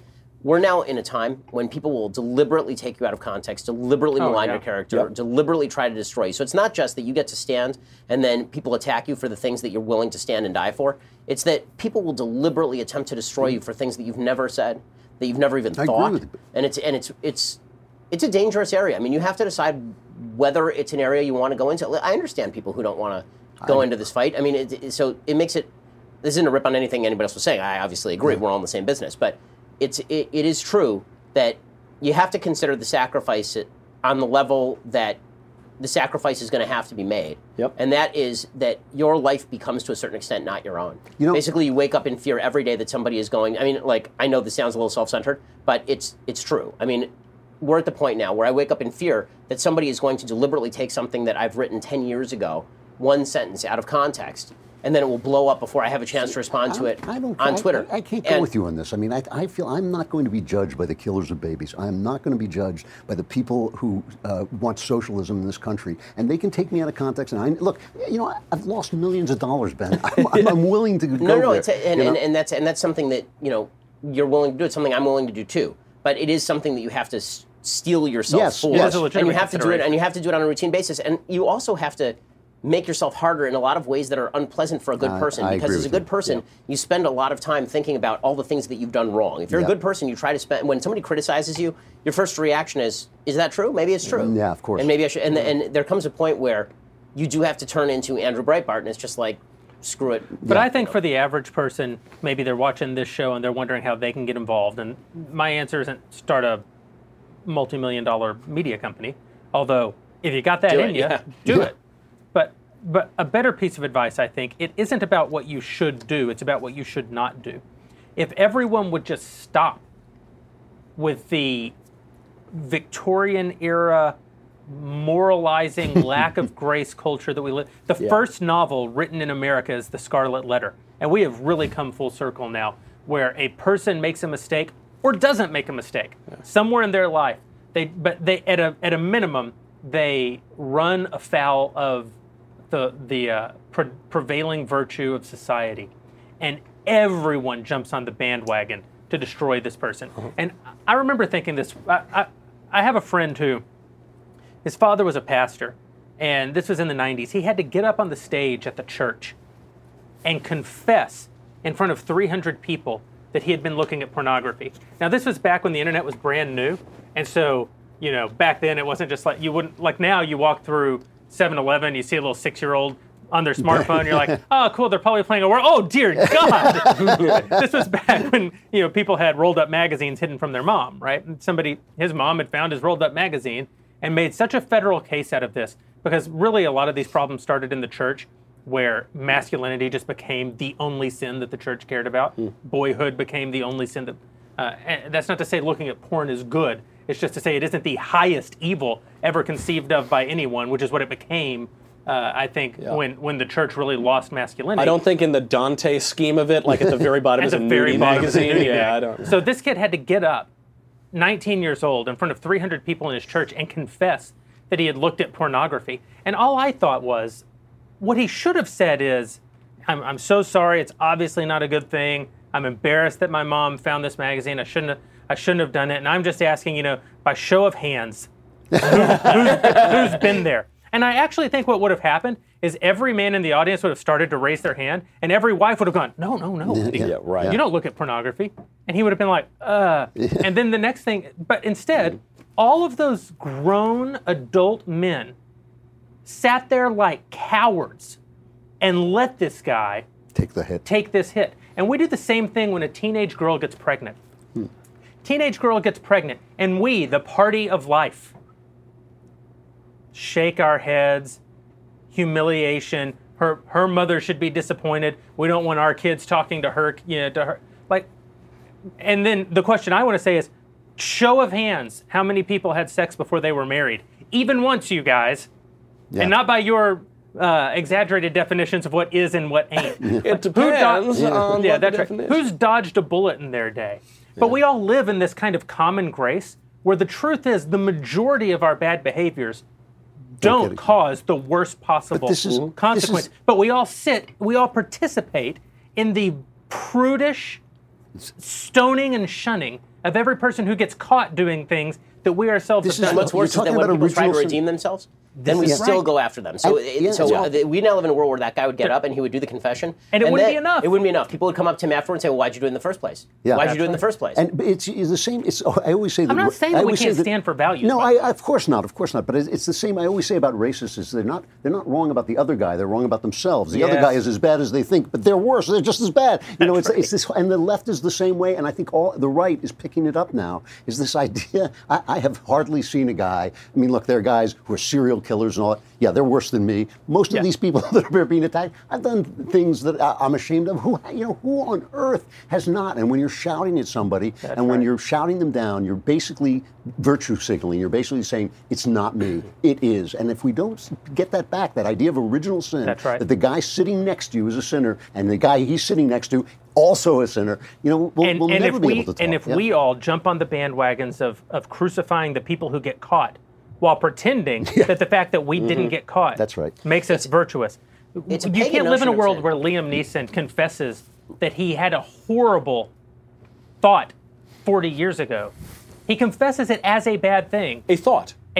Yeah. And everyone decides that the conclusion of that is that he should be destroyed. Well, it is a pagan version of sin. So the religious version of sin is that we all sin. It's part of human nature. It's what we do. God built us that way, and it's our job to try and overcome that, but we are inevitably going to fail. Correct. And then when we fail, then we seek God's grace and his mercy in that sin, and that's what we call redemption, which is the core story of every religious experience that virtually anyone has ever had, from Yom Kippur to Augustine, right? I mean, this is the common religious tradition. Right. The pagan version of sin is, you sinned, you will be punished, no mercy. It doesn't matter what you do afterward. There is no redemption. You can't undo a sin. It's already done. So what exactly are you going to do about it? And this has led to a bizarre situation where not only do we destroy people for sins of which they have repented, or thoughts of which they have repented, we've made it impossible for you to even acknowledge the sin, because if we're going to destroy you for acknowledging a sin, you may as well double down. So being shameless and being a jerk is actually an asset in the area of public life. If you don't care what anybody thinks,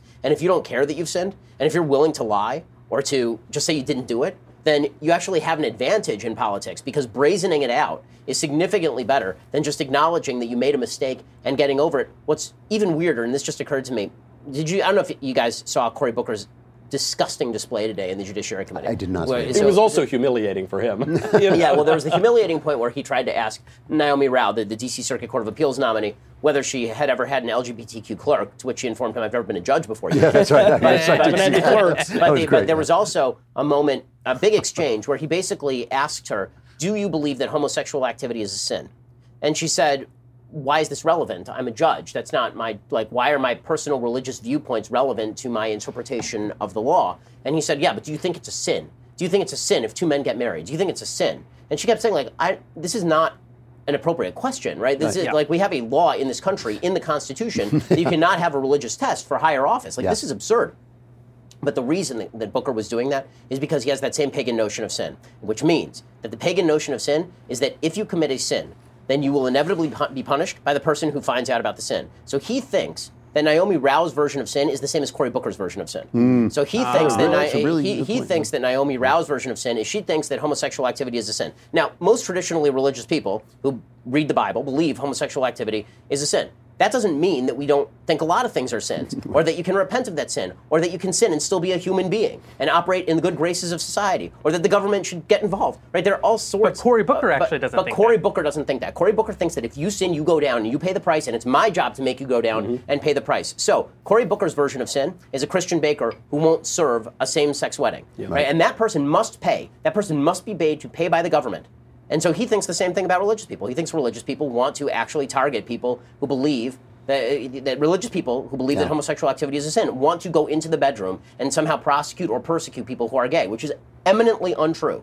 If the things that happened on Twitter happened in physical life, and you saw mobs moving from place to place, hunting people down, dragging them out of their houses, beating them to death, which is essentially what they're doing, you would notice, you would know the horror of it. You would understand the horror. Might not stop it from happening, but at least we would be able to see what it really is. Twitter, because it's a gathering place, but it's not a gathering place with a purpose. Normally, in order for mobs to form, they actually have to have a common purpose. But Twitter is legitimately a mob without a purpose, right? And mob mentality is really dangerous. So all it takes is one guy going over there, and everybody just rushes over there. Look at that smoking high school kid. Yeah, you Like don't usually you have a blood, purpose, and it's like, oh well, a bad thing happened. Let's get the mob together and go lynch somebody, right? I got and into that's bad enough. I got into a conversation on Twitter just last night about whether or not Twitter is the real world, where a pal of ours said, Twitter is the real world, and people need to treat people on Twitter like they're real people. And everybody's, oh yeah, that's beautiful. We all need to be better to each other. And I was like, no, I don't agree with this. And I said, screech. You heard the record scratch. What do you mean it's not the real world? And I said, well, it isn't the real world because more than 50% of people on Twitter write under pseudonyms. Anonymity does not breed authenticity. And in the real world, our relationships typically form around common circumstances.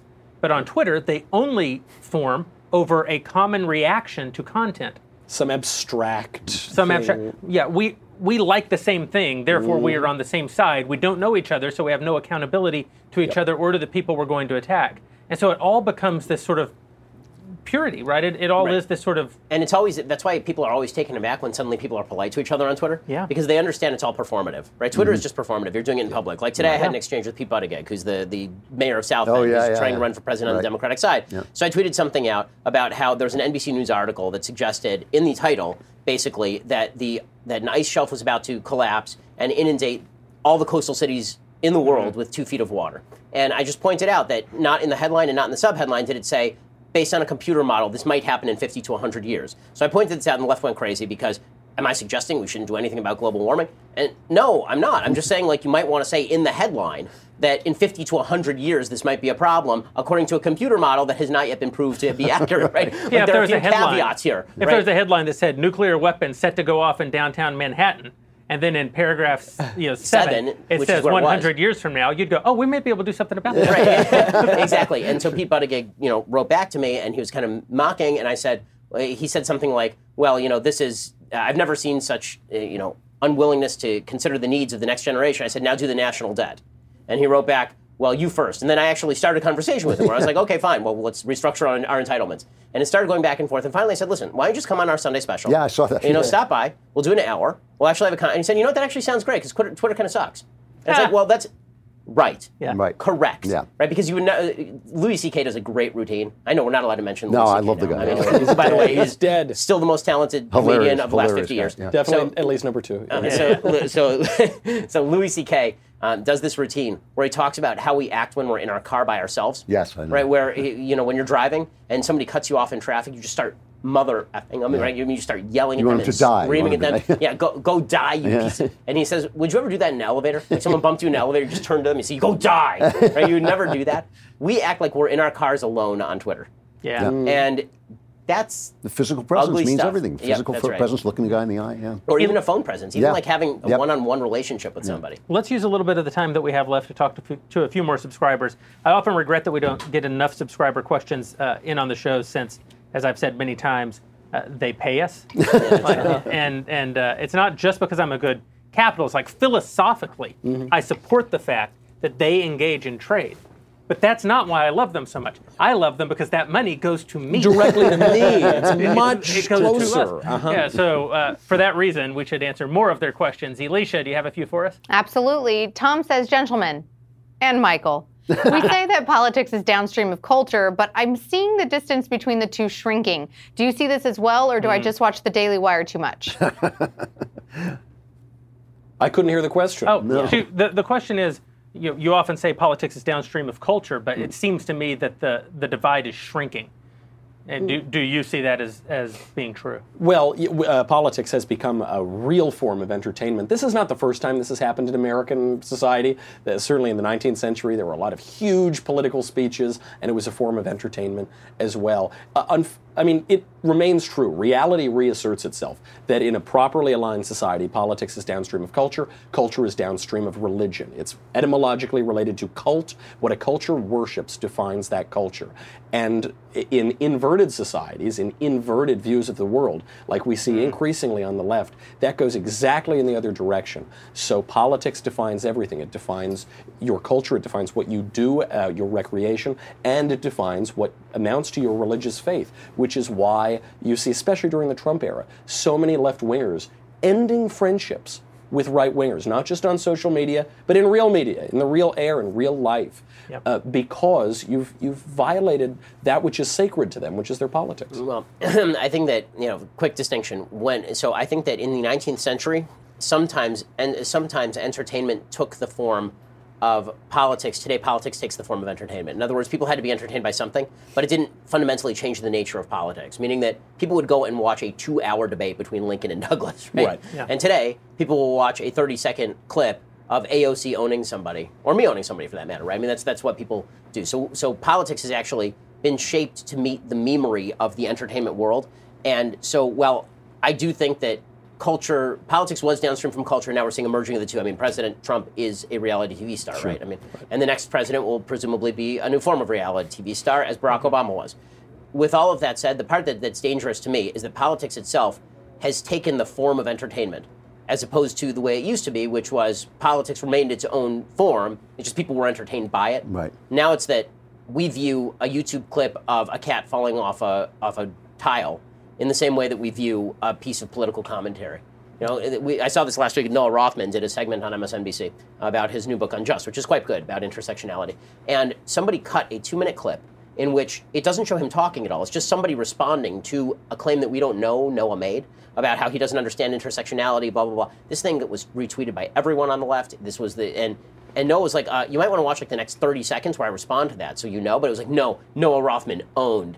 Because we watch WWE in the same way we watch politics now. So the actual form of politics has changed. And that, I think, is pretty dark. There was something, too, which speaks to what Jeremy was saying about perception, is that because the arts are monopolized by the left, they've basically dictated what can be in our entertainment. It's absurd to me. They set the Overton window? Yeah, exactly. It's absurd to me that every single late-night comedian is anti-Trump. Everyone, not one is going to come on and say, oh, yeah, I like Trump, or Nancy Pelosi is also silly. In the day when Charlton Heston, the great Hollywood conservative, and Gregory Peck, the great Hollywood liberal, could be good friends and could both represent the kinds of American heroes that we all respected. That was a different day. Well, now, at the very least, I mean, Jay Leno, you didn't really know his politics. We sort of figured maybe he was a moderate Republican, maybe. Yeah. Johnny Carson, who was a Democrat, a lifelong Democrat, you had no idea what his politics were. Now you have Stephen Colbert basically filleting Nancy Pelosi and Chuck Schumer on air. Yeah, and embarrassingly, because he knows nothing about politics. I mean, he'll have some hack Democrat on and treat her like she's It's also just bad. It's bad. It's not just funny. Bad stuff. I mean, it's like if you.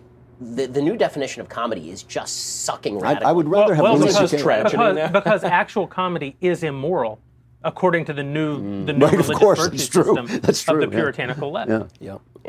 Okay, can we do another question?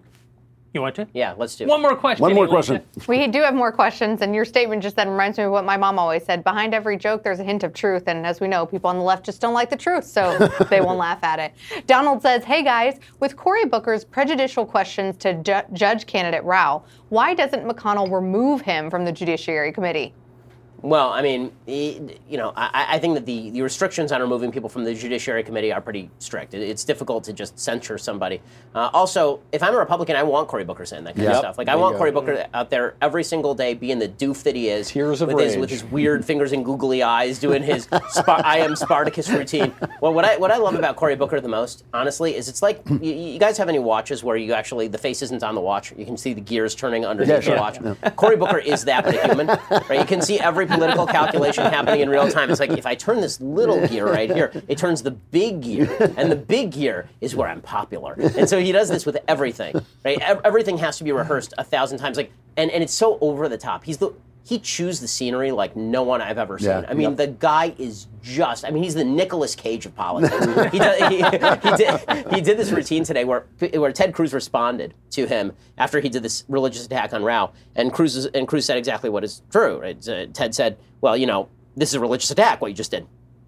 And Booker says, Senator, you and I are friends, and since we're friends, you know that I would die to protect someone else's religious freedom. And I just thought to myself, yeah, go, I mean, slow wind up for the middle finger, my friend, because you have got to be kidding me. Like, you legitimately just said that this woman should not be able to sit on a federal court because you disagree about her private religious views. And then you're saying you would die for her religious freedom? I'm going to go with I don't believe you. So, getting Cory Booker out, no, more Cory Booker, lots of Cory Booker. Make Cory Booker the nominee, more Cory Booker. So, Alicia and all of our Daily Wire subscribers, thank you guys for the questions. and for making it possible for us to do what we do. I have one last question. Hey. Before you get to this, we've made it through like 2.5, 3 hours right now. It's this man's birthday. It's not the big birthday. It's not 41, but it is your 40th birthday, and that's a big deal too. Another year closer to death? I think we have to celebrate that in some way. We need maybe just a rendition of Happy Birthday. Did you guys get me a blue check mark? We finally got you a flaming blue check mark. Can we sing a round of Happy Absolutely, Birthday? absolutely. Happy birthday to you. Happy birthday to you. Happy birthday, dear God King. Happy birthday to you. You guys. If they wouldn't have done that for Trump. All right. You all get to eat. You all get to eat this now, knowing that some of my spittle is on it. Oh, perfect. It is the weirdest tradition, isn't it? We all Send that in to 23andMe. You can find out whether you're more Native American than Elizabeth Warren. I don't need 23andMe to answer that question. Jeremy, I'm going to let you cut it. Well, thank you. I'll let you cut it while we cut the show. And I will, as I prepare everyone a nice slice of this beautiful birthday cake, which appropriately has the lowercase g, lowercase k. I will ask my final question, which is, did tonight help the president? Yeah, it definitely helped him. I mean, the question is how much. The question is how much play there is left in the joints. That's always the question for Trump, is there really any upside left for him? Mm-hmm. If there is upside for him that's available, then he got it tonight. Now, the other question is, how long will it maintain? Because how many times have we seen this was the moment that Trump became president, and then 2 minutes later he's kicking himself in the ass and walking around with an accordion? Like, we just don't know. And now that image is in my head. Thank you, Ben. I don't think this moved the ball. I think it helped it put him in a position where he is now in charge of the conversation again, until he tweets some stupid thing. And I don't think it moved. It's going to force anybody to move off the dime on the immigration thing. But I do think, there's always a chance with Trump that people will take another look. The American public want a good president. They want him to do a good job. They want him to be presidential. If he can reconstruct himself a little bit, which I just seriously doubt, he put himself in a position to do that. I don't believe that. There's a reason incumbents tend to get reelected, and it's that reason. Yeah. We are rooting for the guy. Sure. And I think tonight was basically a win. I think it was a win of a speech. Does it move the needle? I don't know. We'll see if the government shuts down again in a few weeks. We'll just, that is hard to say. But it at least wasn't a loss. He didn't hurt himself tonight. What more can you ask for? I think there's one other aspect of it, too, that we haven't talked about, and that is he really did expertly play the freshman women. Oh, yeah. Yeah, he did. It was well done. Democrats. I didn't think they were going to be stupid enough to fall for it, and they just went right for it. I mean, it was amazing. He was like, and one more thing that you're going to love. Yeah. You're here. And they're like, don't sit down. This is if honestly, he had just set up confetti cannons. Yeah. It was like the sleaziest lounge singer trick that you used. And all the beautiful ladies in the audience, all the women here who look under 40, not a day over 40, and it's a bunch of 80-year-old blue hairs. That's what he was doing. If women didn't keep falling for that, the human race would die out. When Trump looks magnanimous, it really works. He works the audience. I mean, that was it. Like his comedy routine tonight really worked. He had a couple of throwaway lines, and they were his best moments. Every time he does that, he's great. The thing where he said they wouldn't, do the happy birthday. They wouldn't sing that or to the little girl with cancer. They wouldn't cheer for me that way. Like all of that, great. Yep. All of that's great. And I also think that he did a pretty expert job, and I don't know if it was on purpose or if favor just broke in his direction, which is by framing so many of his arguments the way that he did, he got to really show what Nancy Pelosi will stand for and Alexandria Ocasio-Cortez won't.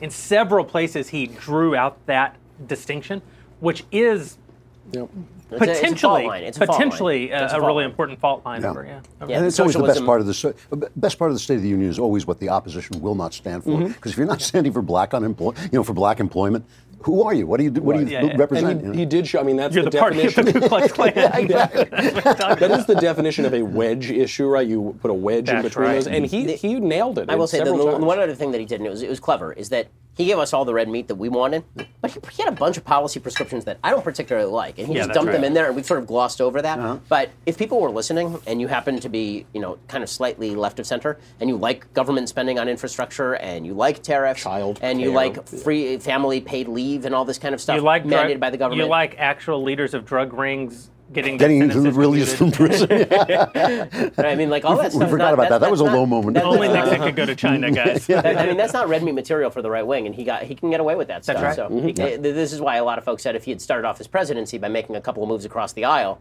he would have been a little better off. I still think that Democrats were never going to allow him to do that. They wouldn't let They him. couldn't. Yeah. Nevertheless, he wakes up tomorrow in a slightly better position than he started off today. Yep. And until the Mueller report comes out in 2 weeks. So see you then for the Backstage. Yeah. Tune in for Backstage 2 weeks from now when the Mueller report drops. Russia collusion. May not be 2 weeks from now. I guarantee you when it drops, we're going to be doing one of these. Oh, yeah. All right. Well, thanks again to our Daily Wire subscribers and everyone who's stuck it out this far. You actually made it through the State of the Union, which is basically, it's your 40th birthday, too. Congratulations. We'll see you guys next time.